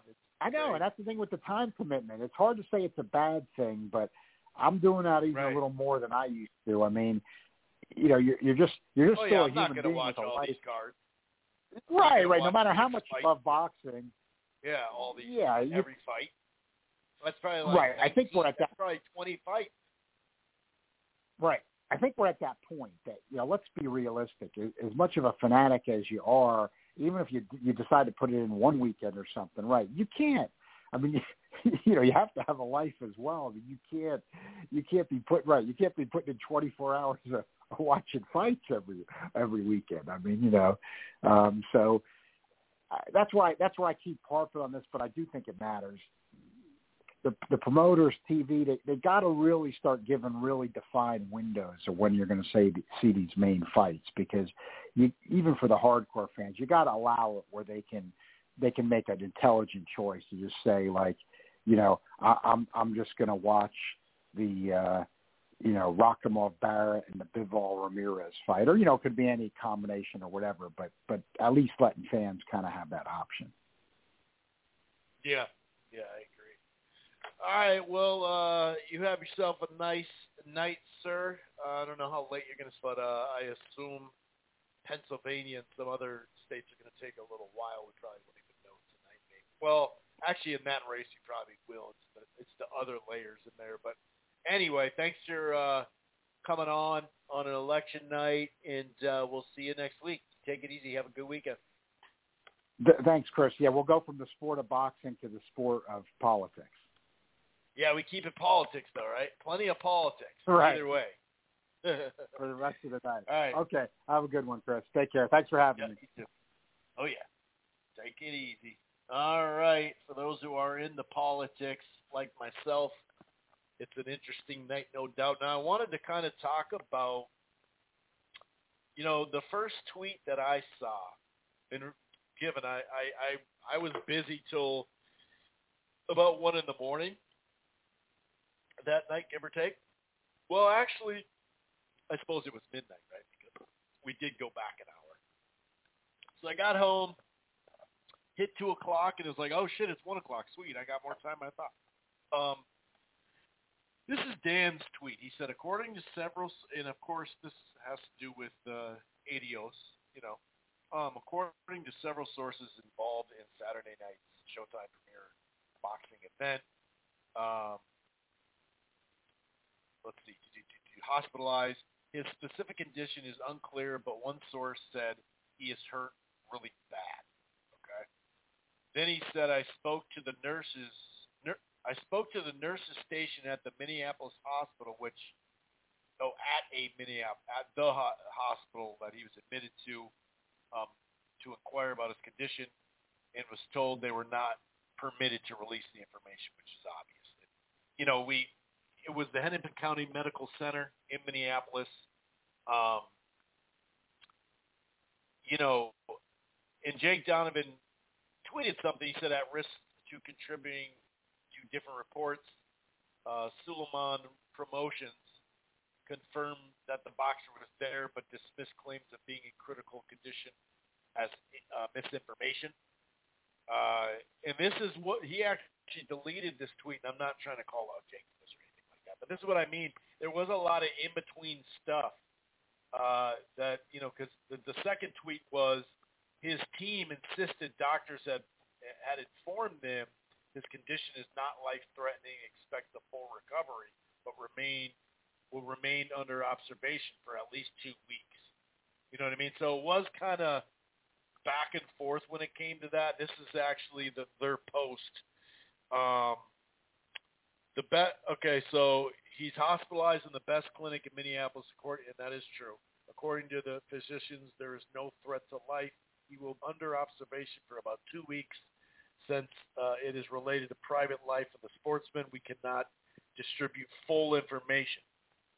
So he said now the representatives of the promotion and PBC are near him. They're arranging transportation for the parents and relatives of the boxers to the U.S. At the moment, there are regular briefings from our side with representatives of TGB and the PBC and Showtime. So, yeah. That's where we're at. There has been a lot of misinformation out there, trying to be first or whatever the hell this stuff is. But it is what it is. I just hope for his safety, but I don't know how serious it is. That's personal information, which just talking about. I mean, Brian Mendoza, Jason Rosario. First couple rounds gave to Mendoza. He was just landing the better shots. Good two-way action, though, in spots, you know. The last minute of, say, the second round, big left hook to the body and forced Rosario. There was actually two left hands in the body, but one was like a delayed take a knee, and he just kept the last like 30, 40 seconds body and head combinations by Mendoza. And then you started seeing Rosario actually being a little busier, pressuring. I thought he actually bounced back good in the third. And in the fourth, lead right hands by Rosario. There was a nice late left hook that I had in my notes for Mendoza that round. And fifth round comes around. Mendoza comes out with a nice jab and just a nasty right uppercut. Rosario tried to get up, tried to sit up, stand up, and stumbled really badly. TKO, basically a KO in my sense, in my eyes, because he didn't really get all the way up. And now Mendoza, back-to-back uppercut KOs. And then after he's like, "Thank you, Mississippi. I mean Minnesota. I mean Minneapolis. I love it here," because he has. I thought it was only 2 fights, but he said he fought 3 fights there. And now that I think about it, I was like, oh, yeah, that's right, he did. But that was pretty funny. It was like that commercial, with the band. I think it was a band. Or was it a band? Like a music group? Or maybe it was a comedian. Where he's like, "Thank you, Detroit." And he's like, "Oh, shit, we're not in Detroit." But he's like, "Thank you, Mississippi." And the crowd booed like, "Man, this ain't Mississippi. What the fuck?" But it was kind of funny. It was really funny how he said that. And then John was saying Cherkashin, dude looked pretty good. I mean, there are times where I thought he was kind of measuring with his jab and literally like trying to line up his right hand. And of course you're trying to measure. Of course you're trying to line right up. But I'm talking about obvious. And he did get clipped a couple times doing that. But overall, Gallimore would move and then throw in combination at times. In the 8th and 9th round later in the fight, it did become more ugly. There was a lot of clinching and all that. But the overhand rights on the inside, the uppercuts, the hook combinations. Cherkashin looked good, dude. He looked pretty good, considering this was his first kind of breakout opponent. He outlanded him 227 to 98, threw 536 to 414. Landed 42% of his overall punches. And to be fair, like I said, Gallimore got his in at times. He landed 24%, but when you look at the power shots overall, 190 to 79, and body shots 59 to 6.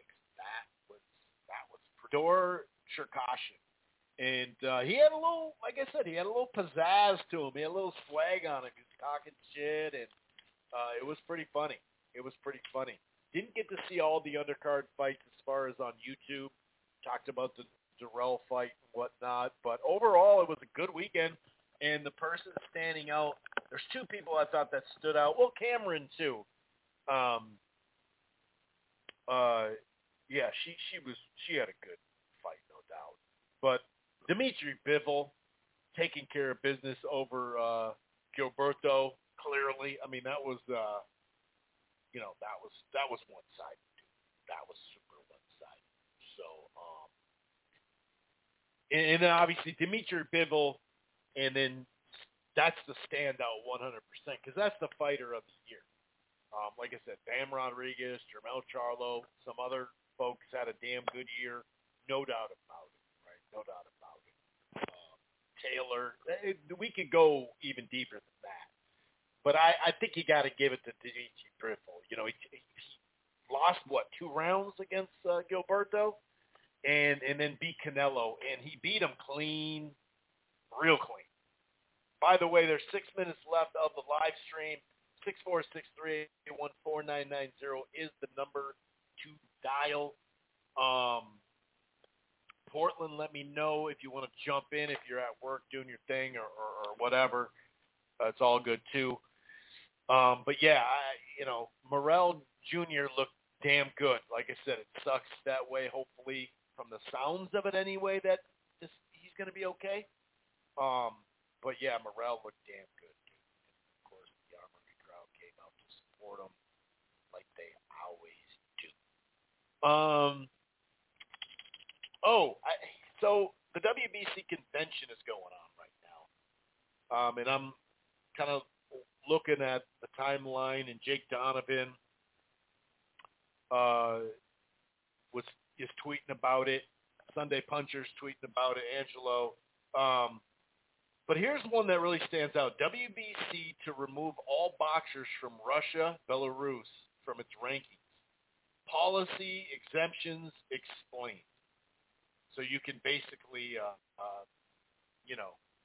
so basically it says he's standing firm on not my fault. Not sanctioning fights taking place in Russia. Which one is it? Okay, that was their previous order. Okay, the ruling is now extended down to the fighters who hail. Wow, I do not like this at all. Like, on one hand, I understand, like, the Olympics, if you're going to do political shit against each other countries, they're always looking for some, way to hurt a country when they're at war. At least the Olympics, I'm not saying I'm for it, but at least it's such a world level that it would draw attention to it, right? And you'd say, oh, no, now you're screwing your own athletes, that type of thing. I'm not saying I agree with that. I'm just saying, okay? That would make more sense. But this shit to me, so now you're not going to have any Russian fighters in your rankings? Or Belarus, too? Like, that's fucking stupid in my mind. It's fucking garbage. Analyzing the ongoing situation with the invasion of Russia into Ukraine, which, by the way, those boxers didn't, they weren't like, we are going to invade. I'm in control. It wasn't their decision. So yeah, they're removed from the rankings. The WBC, like I said, I can understand the not sanctioning fights there. Okay, whatever. But to take it out, that's fucking bullshit. I'm really against that. I don't think that should be. Now, they do have, exceptions will be considered by Mexico, blah, blah, blah, including Russian-born boxers living elsewhere.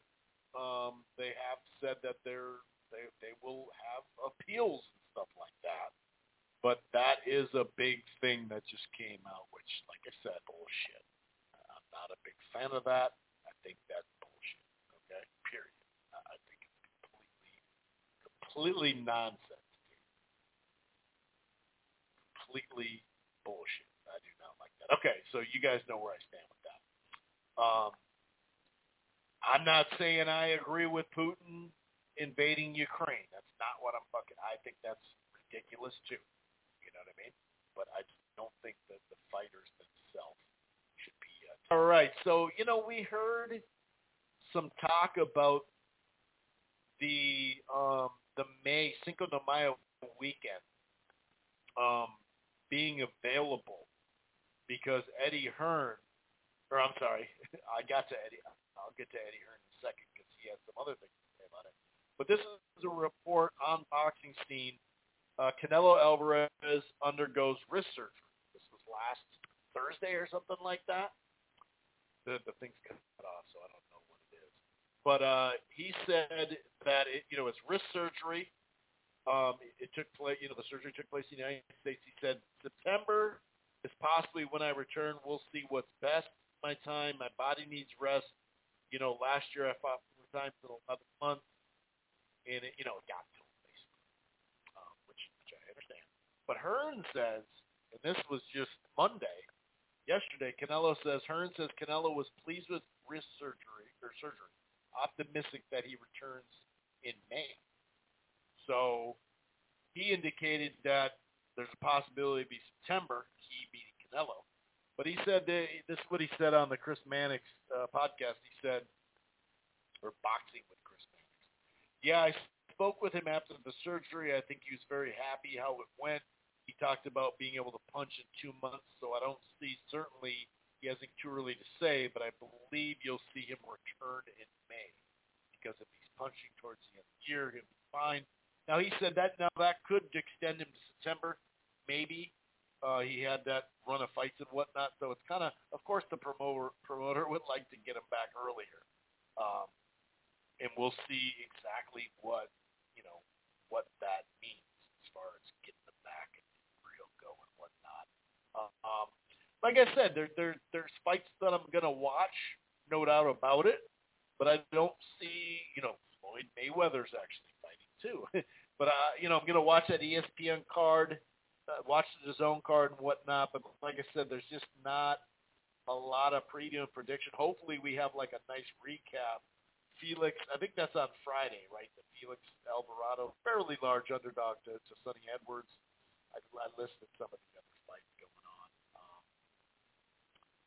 Like I said, there's really not many like plus 180 or anything. You know what I mean? I mean, you look around, there's just not. Floyd Diaz is fighting. There's really not that many fights that really grab the attention. However, we know how boxing goes. Sometimes the weekend where you think, oh, shit, oh, snap. Then all of a sudden, it's different. Who knows? Maybe we'll have some good fights to talk about and whatnot. Maybe we won't. I don't know. But as far as fights, then we'll get into some fight news. I'll talk a little bit about that Spence Crawford stuff because that did happen. I do want to document some of that IG stuff and also Spence's rebuttal, but I don't want to spend much time on it. As far as fight news goes, though, we did get a fair amount of news. Frank Martin, December 17th, as we know, Michelle Rivera. I absolutely think that's a great fight. 2 unbeaten guys. And I think it's like they're going to call it remember when they used to do these more, the special editions? They're not championship boxing, but they're special edition. A lot of times they'd be on Fridays too. But Frank Martin, Michelle Rivera, that's a banger. Like Martin's going to be, the guy who's on the guy who's on the outside a little bit more, of course. But sign me the F up for that. Now, we also got news from the fighters. They don't have an exact date. I'm hearing March from a variety of sources, including David Benavidez said it in a video that they're going to fight March. But Caleb Plant and David Benavidez, they're not going to wait till May or June. They're just going to go right into it. And that way, if it is March, that way 3-4 months later, and then all of a sudden, Benavidez is out of the ring for a year. And he has said he's been staying in camp and all that. He thought he was going to get a January fight. But I'm sure he's not pissed that if he's going to fight in January and just to wait another month or two, and just to get the fight he wanted, this is huge. So Caleb Plant and David Benavidez has signed the contract, not just agreed to terms. We've heard the agreed to terms thing, right? Plenty of times lately. So that fight is done. We're hearing Showtime. I'm assuming Showtime, but I can't assume much. Coppinger and somebody else said it was going to be Showtime, but Fox may be. I mean, Caleb's been with Fairmount. He was just on the undercard. I'm not sure who's going to get it, but it does sound like I said, Steven Espinoza talked about how we're not about to like tomorrow, but they're going to release a big-ass schedule. So when you start to look at it, Frank Martin, Michelle Rivera, banger. Charlo Tim Tszyu in January, banger. It sounds like Wilder and Ruiz is going to happen because the WBC is going to call for it. I don't know if that so anyway, Wilder Ruiz is a damn good fight. It sounds pretty good about Fury Usyk. We've heard Taylor and Catterall 2 is a done deal, and that's going to be in February. I think it's February 4th. Hopefully we can get Tank and Garcia in January, February. Still don't really know exactly about that. But, and obviously, who's Spence going to fight? Is it going to be Keith Thurman? Is he going to shock everyone and fight Boots? I don't know. But that's a pretty damn good schedule just looking at the main events. And like I said, over the last few weeks, we've kind of documented some undercard fights that are going to be involved with the announcement. So that it's looking fucking pretty good. Now, I know a lot of fans are bummed the way this year ended. And I get it. I do get it. The last, this month and next month, it is kind of a bummer. We did think that, in 2 weeks we were about to get Spence and Crawford. So I get that. But, man, this schedule's looking pretty damn good. So I'm happy to hear that. And I do know for a fact that PBC has, I believe, 5 or 6 dates booked at the MGM every month, basically. And they do have the May 6th Cinco de Mayo at MGM. So does that tell you that Canelo has already said, I'm not going to? Or was Canelo going to go away from Vegas and go to Texas or fight overseas or something like that? Fight in Mexico. I don't know. But what I do know is he's probably not going to fight, that May. Now, what would be ideal is if, we know Crawford is going to fight in about a month. If Spence, and then May 6th would be Spence Crawford on Cinco de Mayo. If, in fact, Canelo's not going to fight that. He's going to fight in September like he said. That would be a perfect date for it, but I wouldn't rule out Wilder and Ruiz for obvious reasons on Cinco de Mayo too. And if you look at Andy Ruiz, he just did a healthy gate with Ortiz. It was like 1.4 or 1.5. I think it outdid what. Now Ryan Garcia was fighting the guy to go. Yeah, right. That's the guy's name, but. So he did a little bit better gate, but if Ortiz is at least a name people know, where that wasn't the case. So I'm not trying to say bigger than Ryan Garcia. I'm just saying that would be a fucking big fight. And we all know black fighter against Mexican fighter, it's kind of like the throwback to the black and white fight, right? It was always a big fight, and I get it on Cinco de Mayo. It'll be interesting to see who takes that date if, in fact, Canelo is saying that, after that wrist surgery, he wants to take time. He wants to rest his body because of that busy schedule, which I get. Who's going to take over that Cinco de Mayo date? What I do know is TGB and PBC, they have the date reserved at the MGM. Now, we've seen, I remember it was in September where we had Chavez Sr. I'm sorry, Jesus Christ. Chavez Jr., my bad, Senior. I didn't mean to do that. But, because you're a legend. But his son and Sergio Martinez fought. And in that same day, at the MGM, they fought at the Thomas Mack Center. This is before T-Mobile, obviously. And on the same night, both of them had huge crowds. I think it was Jose Cito Lopez. Yeah, that was a damn good undercard too. But place was jumping in there. Actually, I ended up going to that fight because it was cheaper tickets with a better card, and I felt like I knew what was going to happen in both main events. And that was the case until late in that fight when when Martinez got hurt. Anyway, it'll be interesting to see who takes over that date if, in fact, he's not going to fight. And I don't think he's going to fight in Vegas if that's already booked. You'd think that they'd already have that booked. So I'm going to go out to Portland here, make sure he's ready. I just texted him. We're going to go out to 503 Portland host Sway and see how he's doing here. Let's make sure that he's ready for me. Like I said, we will talk a little bit about, some other items out there, a couple of boxing Twitter segments, but not that type of thing. But I just want to see Haven't gotten a response. He said 10 minutes. I don't know if that was 10 minutes or not.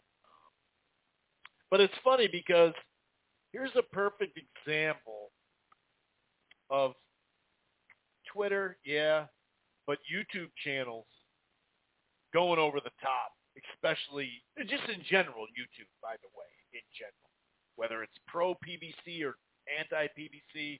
But barbershop conversations ever since he had a falling out with a press pass in a fight with Kenny Porter or whatever you want to call that.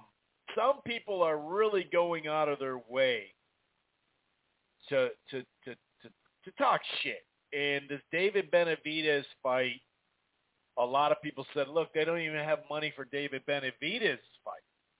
That Showtime's out of money. Espinoza's out of money. PBC's out of money. And then they turn around and they fucking make this fight. So here's a little clip. Then we're going to go to Portland. Well, Houston, we have a problem. Steven Espinoza just canceled David Benavidez and Uzataki because the money didn't come through. They gonna say what they want to say. Showtime is not paying for that garbage-ass fight. They're gonna lie and say Uzataki lost his last fight. Something happened with a visa. Maybe a back problem like they did Jamal Charlo, but it's out. Now let's see what happens with Jamel and Tim Tszyu. It's getting rough over here, y'all. It's getting rough. Steven Espinoza running out of money, might be running out of job, fighters struggling. What is Samson and Al going to do when the money runs out on you? And that was actually a pretty funny line, I got to say, at the end there. I mean, it was bullshit, but it was funny. I'll give him credit there. But he's talking about, Jermell Charlo and Tim Tszyu. Let's see if that falls out because they don't have money for it. Showtime's getting out of the boxing business. They don't have money for it, right? And then, like I said, the Benavidez thing. He's running out of money. And they fucking turn around and make fucking Caleb Plant and Benavidez. And that's we'll just call it PBC right now because I'm not going to call it a Showtime fight just yet. I will say that. But it is funny. People want to message me and people use, they used to dump on oh boy from Barbershop Conversation. I mean, they used to fucking dump on him because he was over the top pro BBC. I mean, Al Heyman in his mind could never do anything wrong. But the second his press pass got taken, and he made a big thing about Kelly Swanson, but he also got into a little tussle in front of a venue, a PBC, it's not their venue, but an event that the PBC was, putting on. He got a little tussle, a little mix-up, whatever you want to call it, with Porter, and I don't know if that plays into it or whatever, but all of a sudden now he's just, before it was the PBC can't do a goddamn thing wrong, right? And now they're doing everything wrong. So that dude has been he's been grifting for quite some time, let's put it that way. All right, let's get out to Portland. 503 host Sway. Portland, man, what the hell's going on? Hope everything's going good. I want to hear the song, sir.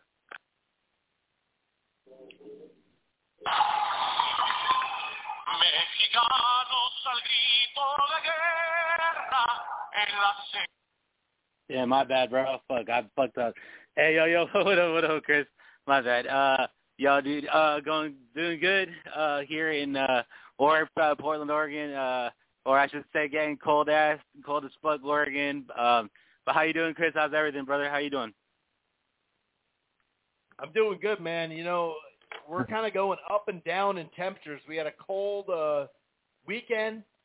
Today was getting nicer, but it's rainy. It's supposed to be in the 60s tomorrow, raining. But then by Saturday, literally high of like 32 and maybe snow. So it's on and popping in November. Damn. Oh, damn, bro. Holy shit. Yeah, man, we're just getting that cold air and shit now. But yeah, man, glad everything is good on your side, Chris. But yeah, man, let's get to it. But a lot of fights have happened over this period of time. But I got some fights to review if I can. Bivol Ramirez, man, what can I say about Bivol, man? This guy, to me, Bivol, is fighter of the year. He's taken out two of the Mexicans, two of the biggest Mexicans, I think, in my opinion, this far, with Canelo and Gilberto Ramirez. Man, he really put me like in a depression, like in boxing wise. Like, man, really, he got the wins. I mean, Canelo got the win, going into next year, but this one hurts. You know what I mean? Because it was just I thought Ramirez was going to go in there, take care of business. I'm supporting him, and it just seemed to me that Ramirez's punches weren't coming in like as he wanted to. I felt like he couldn't really set anything up. Bivol, man, Bivol was looking good. His punches were looking hard. I mean, when he landed, they made statements, in my opinion. And also, too, man, it's kind of cool, in my honest opinion, that it was kind of neutral, a neutral audience, because there was moments where, like, Ramirez had little moments and Bivol had moments, but, like, man, if this was, like, in California, those little moments would have turned out to be big. It just makes a big difference when there's not either one side rooting for a huge favorite, audience-wise, for one side, like there's because it felt pretty even the audience-wise, I just thought that was a big difference in this fight, it being big, because this fight could have definitely been somewhere in California and done huge, Ramirez being Mexican. But shout out to Ramirez. I feel like he has nothing to lose too. This is a learning lesson, in my opinion. And also too, man, going into this fight, I was watching the build-up. I just noticed he had some different trainer.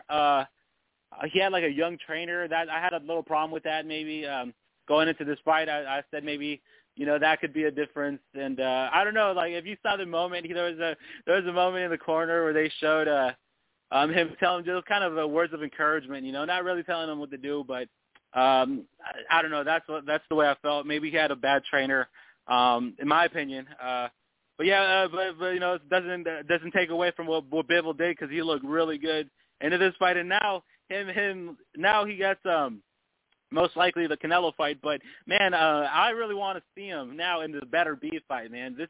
I think that's the fight to make. That's the one I want to see out of everything in boxing right now. We obviously know who Better Be and what his reputation is. Man, that guy, he's a monster in the ring. I believe he's got all KOs, so he's a hell of a champion too. But yeah, that makes a great fight, and hopefully they make that sometime next year. And I would hope, man, Canelo stays away from Bivol, especially that Bivol. That Bivol looked dangerous. If that Bivol came into the Canelo fight, I think he would actually put him away, in my opinion, because that Bivol that fought Ramirez was hungry. And the one that I feel like the one that fought Canelo was more respectful, in my opinion, because I felt, he was definitely the stronger fighter in there. But yeah, man, and so Bivol hopefully gets the Ramirez or the Better Be a fight, but man, Bivol to me is my fighter of the year so far. Just getting two huge names out of the way was pretty big for him, man. And shout out to him, shout out to Dmitry Bivol. And we'll see what's up with him next year. But like I said, I would tell Canelo to avoid him. But also, if I could, real quick, speaking of Canelo, if I could, man, he's it looks like he's not going to fight for until next year, somewhere September, I believe. I was thinking, man, he career-wise, I don't normally would want this kind of fight for him, but I think, like I said before, I think he needs to take an easy fight, a really, something gimme. Something that he's definitely going to win for 100% sure. And I think, in my opinion, he should definitely fight Jake Paul sometime next year and make it an exhibition fight, pay-per-view. I think that would sell big and it would keep him busy. And nothing too crazy. You know what I mean? I think obviously Jake Paul did what he did. I think with his noise, because Jake Paul is definitely popular, and even in the boxing world. You can't deny him because he definitely steals the headlines when he fights or when he's just, boxing news-wise and stuff. So I would definitely I would want this for Canelo, come into 2023, and then let these like for perfect example, like you got planned in Benavidez fight in this early next year, and I think let them settle that, and most likely the winner of that gets Canelo, or maybe the winner of that gets Charlo. So that's what I kind of would want in the future, but I don't know, we'll see. But also too, what else? Don't have too much to say, but I wanted to talk about real quick Spence versus Crawford. It sucks to me, man. It sucks that this fight definitely didn't happen. And it sucks that there was so much news about it. I felt like this whole year was about Terrence Crawford and Spence, man. And then just to find out what happens now. And it's funny to me. Not funny, but it's kind of interesting that Crawford went into another outlet and chose a BLK Prime. I've never heard of these guys. I don't know what kind of move this is. To me, I felt like he was just kind of in an angry state of mind when this all happened. I just feel, I don't know, seeing all the news, listening to different podcasts and news outlets, and I just came to a conclusion that maybe it was definitely on Crawford's side of things not happening. That's just my take. That's my opinion. But there's different sides to everything. So I don't know. I'm not in the business of the negotiations of boxing, but man, it seems pretty tough sides trying to put pen to paper. But it sucks. In my opinion, as a boxing fan, I am disappointed that fight did not happen this year. Especially now that Crawford, we kept getting reports. Yeah. This is agreed to. This is agreed to. Okay, they're going through the contract. They're going back and forth, but things are good, and and all of a sudden it's just nope, it's not happening. It was heartbreaking the way it happened, dude. It was what? Yeah. Wait, I thought it was all good. They agreed. Hey, what happened? It almost seemed like Crawford was just hell-bent on having a tune-up, stay-busy fight to get a fight in, which I understand that, but my biggest thing is, why didn't you fucking do that in the summer? Mm-hmm. He had this offer more than just lately. That's the only thing that gets me. It's why don't you just tell him I'm taking a fight in July, and then we'll keep the negotiations going, That I don't know. We'll see, though. You never know. And by the way, Espinoza and the PBC and Spence have said they're open to going right back to it after this. So who knows? Okay. Yeah, I mean, you know what, man, if most likely, now that this has all happened and we've seen the backlash, Crawford's every I've been following his tweets and stuff, and man, they're all negative, they're all top to bottom. I just feel like everybody's upset and telling them that they're upset, and he seems to trying to fight them back or whatever. But I don't know, man. I am hopeful for this fight to happen. You know what? If I feel like if this fight does not happen by summertime next year, I feel like Team Spence needs to move on. He has a great stable in the PBC. I know PBC is known for all the fights aren't happening, whatever yada yada. But I feel like he's got the better stable to make fights happen and to make big fights happen. So that I just feel like that's what should happen if by summertime. Yeah, that's a good call. Yeah, if it hasn't happened by summer, there's a good chance that it's not going to ever happen. Or if only also maybe at 154. Go ahead. Yeah. And also too, man, but also too, these guys also got to remember not too long ago in 2020, everything was shut down. We got to be really grateful to where we are right now. A lot of things have opened up. And we got to be more. We got to definitely, and not only that, but things could knock on wood, but things could definitely also turn upside down just as fast as 2020 did. So these guys also got to remember that, there's things that could happen in life. So I just wanted to say that because 2020 wasn't too long ago, and we all thought it was, everybody thought it was doomsday.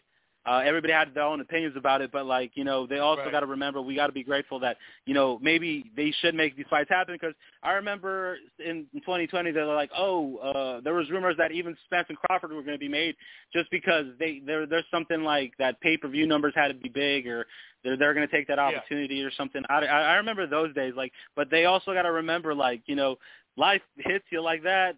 And then you're gonna wish you made that, you're gonna wish they made that fight. So, 2020 wasn't too long ago, so they got to remember about that. But to me, hopefully, I am still hopeful about this fight. But let's see what happens. We could be naive here, but I'm actually still in the back of my head saying, you know what? I think there's a good chance that it happens next. I really do. Yeah. And also hearing that, that's the funky thing. Crawford at the end of the stuff said, but you know what? I'm going to go right back to it, and I'm going to fight Spence next. It's like, well, didn't you say that you didn't like the contracts and all that? Why would you just go right back to it? I don't get that. And you agreed to all these terms. So, it was kind of like they were bending over backwards for you, considering you're not some A-side star. So that's why it makes me think that he knows, you know what? I literally have a contract in my fucking hand. I can just sign it. You know what I mean? So, yeah. I don't think that's the same contract, obviously, because that was February 4th. But you know what I mean? I think there is a chance that it could happen. But then I think you said it well. If it doesn't happen by mid-year next year, it probably won't happen. Yeah. And also, too, because, there's a fight. There's a fight with Spence that I would love, and that's Sebastian Fundora. Fundora. I heard something that he's able to make 47 healthy, and that's one hell of a fight, I think, in my opinion. So there's plenty of fights to be made, but yeah, man. But as far as that, don't have too much to say. I believe this weekend doesn't have too much happening. Also too, man, it's funny that Tyson Fury, I want to say I thought Tyson Fury was going to fight like a big name this year, I didn't think that he was going to make that one fight with what's his name again? The Glassme guy, you know what I mean? Chisora. Glassme. Yeah. He got lost. Chisora, yeah, that dude. He glossed but man, you glossed, yeah, bro. I remember that shit. I remember watching that the post fight, you know what I mean? Yeah. That was cool. But that was a cool lead up to the David Haye fight, the David Haye fight, whatever. That was a cool lead up. Yeah. Or whatever. But yeah. But also, man, there's not too many fights happening. I'm seeing on ESPN there's something on ESPN Plus. I'm sure I'll stay tuned to this. I see I see Seniesa Estrada is co-main event. Yep, I'm glad that you brought that up. Yeah, that's her first. That's her top ranked debut. So we definitely got to support her. Yeah, definitely. She just got. She's out of the Golden Boy shit. That promotion. So yeah, it's pretty cool, man. Looking forward to that one. Montana Love. I've heard of this guy. I believe, Chris, I don't know if I remember correctly, but he's the guy that came in all Mexican style, right? With corridos playing in the background, you're a right. Mexican fighter. Okay, yeah. And I'm looking forward to this guy to see. Hopefully he loses. You know what I mean? Because to me, bro, you know what I mean? It's all love at the end of the day, but since I saw that, you know what I mean? I hope there's a Mexican out there that takes him out, but it's all fun. It's all cool. You know what I mean? It's all love. But yeah, man. But as far as that, don't have too much to say. You know what I mean? It sucks. Like I said before, it sucks that Ramirez did not get this win. Pero ya sabes, estoy aquí apoyando a todos los mexicanos. I'm here to support all the Mexicans, no matter what. Like I said before, Ramirez he doesn't have to. There's nothing, he has something to gain from this loss, before I leave. Yeah, he has something to gain from his loss. You know, he didn't get knocked the hell out. So that's at the end of the day, that's what matters. That's true. Yeah. You know, so but as far as that, yo, Chris, let me get out of here. Like I say all the time, shout out to the Rope a Dope Radio. Viva Mexico, cabrones. Yes, sir. Appreciate it. Oh, shoot, I just muted it. Hold on, keep going. La tierra al sonoro rugir del cañón y retiembla en sus centros la tierra al sonoro rugir del cañón. Niño patria, tú tienes de oliva de la paz del arcángel divino que en el cielo tu eterno destino por el dedo de Dios escribió. Mas si osare un extraño enemigo profanar con sus plantas tu suelo, pienso patria querida que el cielo un soldado en cada hijo te dio, un soldado en cada hijo te dio. Mexicanos al grito de guerra, el acero aprestad y el bridón. Y retiembla en sus centros la tierra al sonoro rugir del cañón. Y retiembla en sus centros la tierra al sonoro rugir del cañón. Viva Mexico, 100% there. There is some updates from the world of boxing. No, from the WBC, WBO stuff. Two people said that Golden Boy, or tweeted that Robert Diaz states he was unaware that Virgil Ortiz was the WBO mandatory. I saw that two different places. Now I'm seeing it, that the WB said that he is the WBO mandatory. I just don't know if they're going to call it because I guess it's been almost been a year because Porter was that. Porter was the mandatory last year. So Mauricio Lara is not ranked by the WBC because he's not enrolled in the WBC clean boxing program. Conor Benn has been removed from the WBC welterweight, rankings following his positive drug test. WBC are investigating the situation. And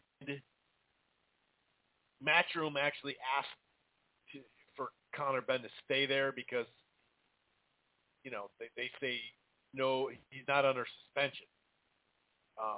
And they want him back in the rankings. This is Jake Donovan from the WBC convention. Ongoing conversation of 2-minute versus 3-minute rounds, 12 rounds for women fights. Feels like the topic will once again get tabled as it has instead shifted towards pay equality. WBC is prepared to hold a vote to mandate at least one women's fight on every show with the WBC title. That could get tricky, but that's interesting. Unfortunately, Julio Cesar Martinez and McWilliams Arroyo will not happen. This is Jake Donovan today. McWilliams Arroyo injured. So Martinez needs a new opponent. Arroyo withdrew from their December 3rd fight. It's been a fight that they've been trying to make here, but, sometimes that happens. This is Rob Tabut. Mauricio Sulman confirms that the winner of Arturo Beterbiev and Anthony Yard will be ordered to face mandatory challenger Callian Smith next, which is like, okay, but what about this was an interesting tweet that I saw. I haven't looked super detailed into it. I know it's an ESPN.com article. It says the Enforcement Division of Nevada Gaming Control is aware of a suspicious betting on a UFC fight from over the weekend, but declined to further comment. Multiple state gambling regulators are looking into the fight and betting activity per source. So Basically, this fight ended abruptly in the first round. It's being investigated by the U.S.-based betting integrity firm after several sports books in multiple states reported suspicious wagering on the featherweight bout. The odds of, I don't know how to say that dude's name, but defeating underdog Minner moved dramatically in leading up to the fight. Bettors were convinced that not only near done beat first round, money poured in on the favorite to win by knockout in the first round, and for the fight to last fewer than 2.5 rounds. Oh, okay, so they're betting 2.5, the under basically. On Saturday, with rumors circulating among bettors that Minner was injured, that's when it got all it went from minus 220 to 420. That's a good number. Just 30 seconds in the fight, Minner threw a left kick to the body and he immediately grimaced and reached for his left leg. So this is just something that popped up. I can't sit there and give you much more on it, to be honest with you. But that's there, okay? That's out there. Eddie Hearn, this is from Boxing Scene, Sean Nam. Today, Hearn plans to stage 4 events in the Middle East in 2023. Said our plan will be stage 4 events, and he expects to see the Usyk, Fury there too. They want to be players in the market for big fights. With that being the case, you'll definitely see this become a solid destination for big-time boxing. Asked if such reliance on the Middle East deprives local fan bases meaning of fights, Hearn said the number of fights that take place there is still relatively minuscule, so there's no need to be concerned, which that's cool. There's only so many fight nights that the Middle East are looking to do, and there are a multitude of major fights a year. It's not like we're going to see the boxing disappear in the U.S. Okay, whatever. So yeah, that's what he's saying. We got some other. I'm not ducking the stuff. Okay, I'm not ducking. I'm just actually Oscar De La Hoya. We'll talk about him because he jumped in on the Crawford. He was on Crawford's side. He put out this Instagram post that said he's sitting back, right? He looks like he's outside, kind of chilling. He says, thinking about my powerhouse attorney and who I'm going to expose first, because he said he was going to do an IG and start exposing people. By the way, the Biev and Bivol fight is on proboxingodds.com, and they have Biev when it first opened a couple hours ago anyway, plus 100. So that's obviously a damn tight fight. Eddie Hearn has suggested that they could make Canelo Alvarez versus Dmitry Bivol rematch for the undisputed at super middleweight, and then if Bivol wins, try to go back-to-back and make the better Biev. We were talking about a potential David Morrell opponent, and DeBell is like, hey, my guy will fight him, and they know how to reach me. He's talking about Carlos Gongora. That would be a good fight. I would take that fight in a second. I'm not going to take it. I'll get knocked out in a second. Oh, by the way, Antonio Moran, like it says here on Jake Donovan's headline, drops and stops Kendo Castaneda in the 10th round. He won that Pro Box Last Chance tournament. I did see highlights of that. Here is a little bit of news from Terrence Crawford about the about his pay-per-view showdown coming up with Avanesian. He says, where is the quote?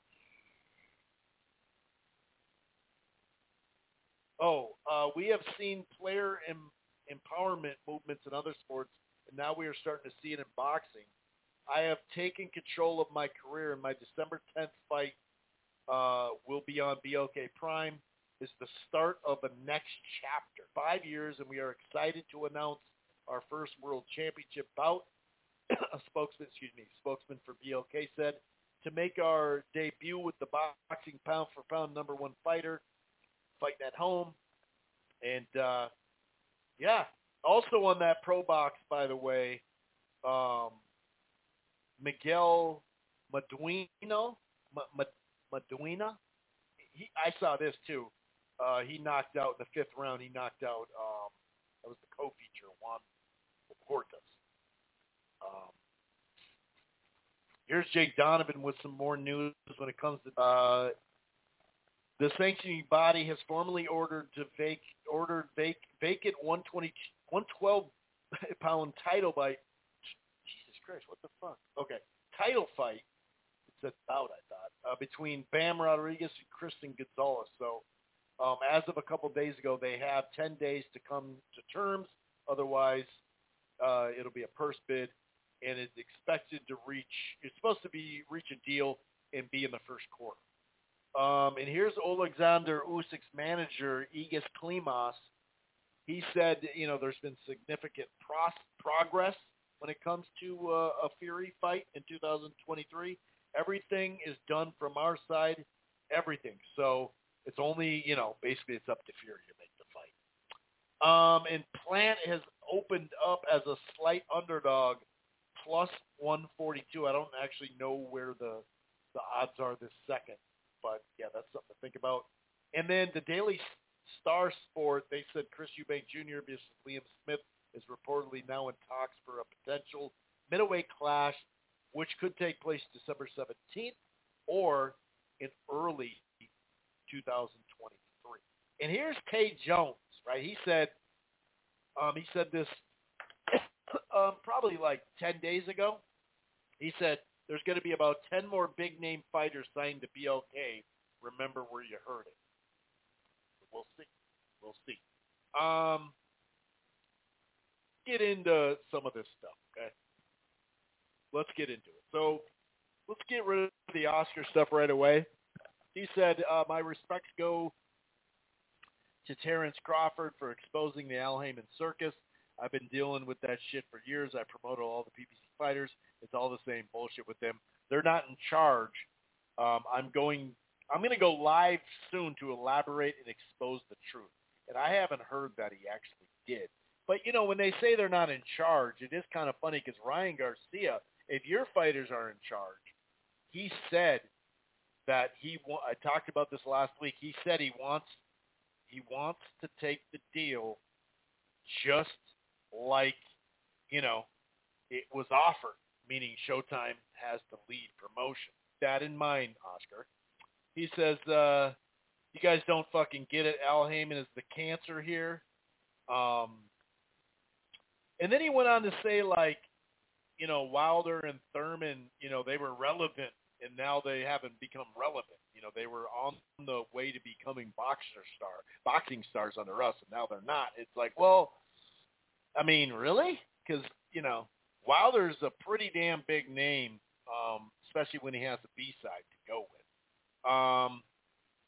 So, yeah, I don't, Oscar jumped in there, which is kind of it was contradicting. Here's why. Because he had just got done saying not long ago, a few days ago, saying that Gervonta, he confirmed that Gervonta and Ryan Garcia have agreed to terms, but the broadcaster needs to be resolved. The promoters have done their jobs. The fighters have. We've come to terms on everything. Now it's up to the network, Showtime, DAZN, for the fans, make it happen. So he's talking like, hey, let's make it happen. He's saying a bunch of positive stuff, right? But then in the same breath, look at what he's saying. That it's a cancer and it's shitty. Well, didn't you just say that it's up to the networks? He's really contradicting when it comes to that. By the way, here's some more news. Oscar Valdez and Emmanuel Navarrete will fight, or there's a fight in play for February 3rd, which I believe is a Friday night. That's what Bob Arum says, according to Boxing Scene, which, dude, sign me up for that fight. Oh, my God, I would love that. Ray Vargas and Oshaki Foster, reached terms for the. Sounds like that's going to be in the first quarter. Yeah, so that's a good fight. You know, a lot of people have been high on Foster, and they, you know, they're happy to see him get in a fight. So am I. I think that's pretty dope. Jake Paul says he thinks did around 200 to 300,000 buys. He said his fight did around that way. And you know, when we talk about the networks being involved, I'll reiterate. Did I say this last week or the week before? I'll reiterate that Espinoza has literally come out and said that no one is saying that DAZN can't be involved. You know, because Eddie Hearn said this. He came out and had this big rant about it. And Espinoza responded saying, that's comical. Work with us on Tank and Garcia. Well, when the Matchroom's not even involved in this fight, so they should probably just shut the fuck up. He didn't say that. I said that. But he said, no, DAZN can't be involved. DAZN can't be involved. That's what Eddie Hearn kept saying. And they don't want to be involved because of Eddie, even though Eddie's not even in these terms. So it is kind of weird. But he said nobody is saying that they can't be involved. And he's multiple times he said this, like on wax, right, in video or interview videos.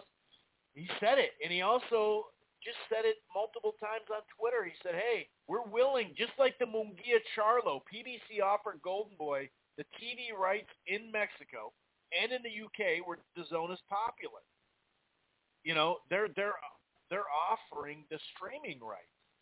And it literally, Deuce said, because someone was talking about that, right? And Deuce said if DAZN was willing to take a deal, the fight would already be announced. If they're willing to get the streaming rights for the world, or at least their biggest markets, right? Then the fight would be done. And Espinoza said that's 100% accurate. If they're a stream, they talk about the streaming services, right? And that the world's biggest streaming service. Well, they're giving you the streaming rights, and we all know in the UK they're probably going to do it on pay-per-view anyway. So you get some, they're also willing to give you guys money, your chunk of the be made, if they could just lead. It's like they are willing to work with you. So that whole thing of, they're not with, dude, this is 2 fights in a row now where they were willing to work. And once again, it's a one-sided offer. There's no offer.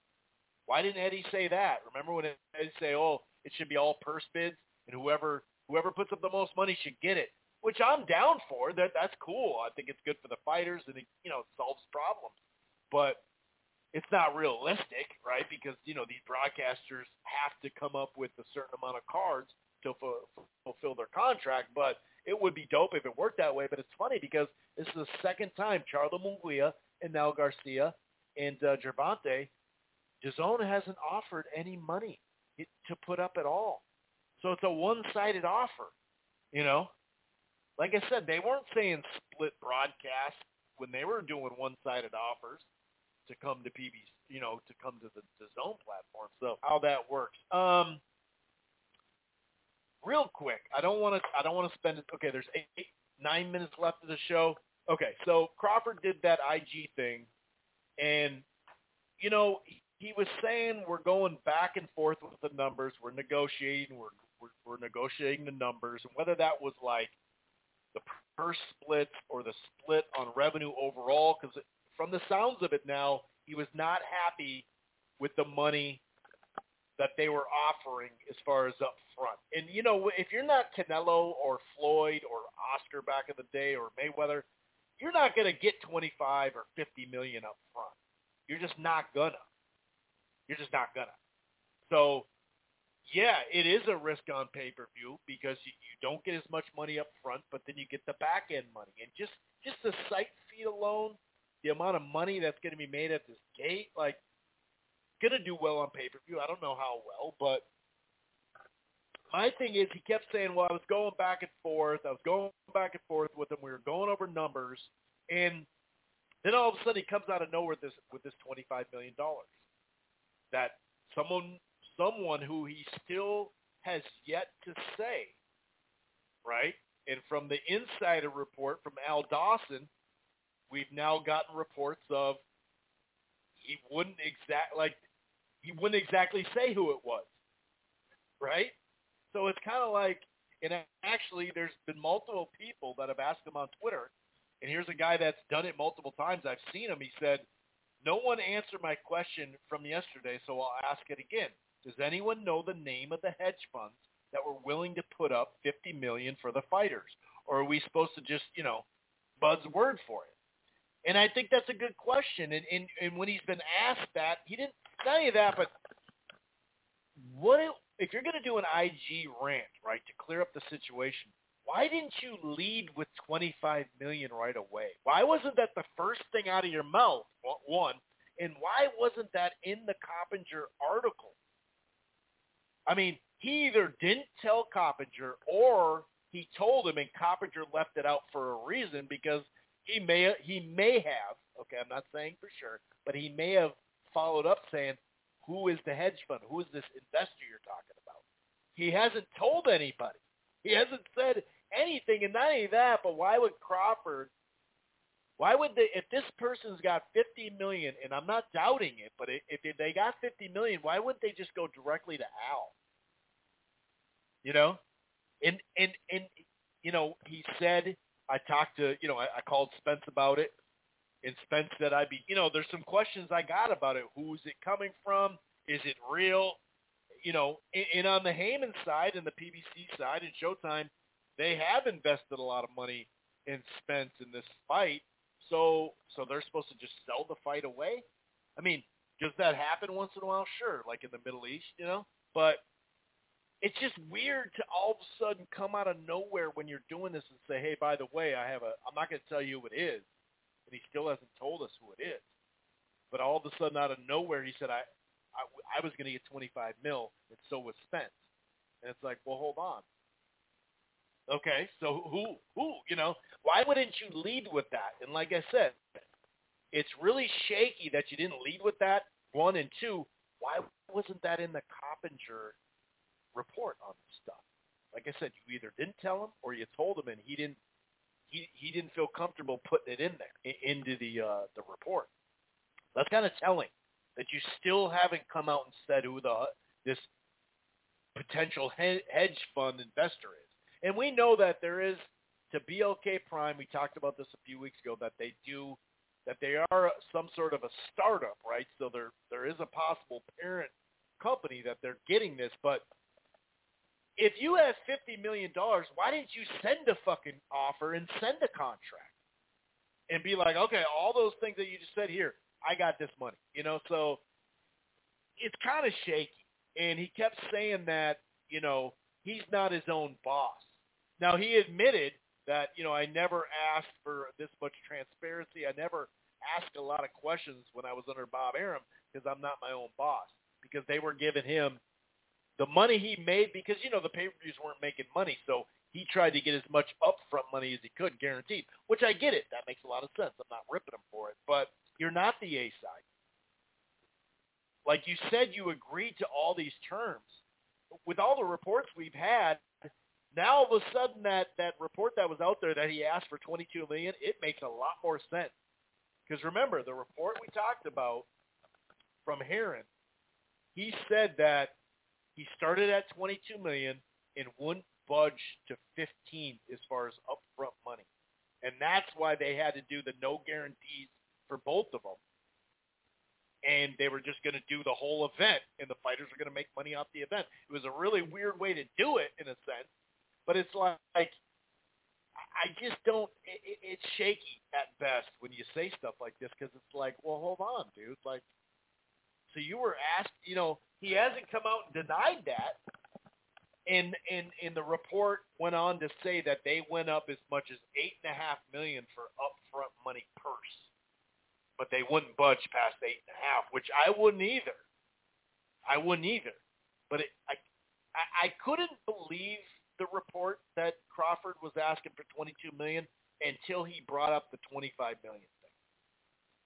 So I actually do believe, and now I understand where he got this number, But if you're just like I said, why get into negotiations so deep, like you're going to sign the contract?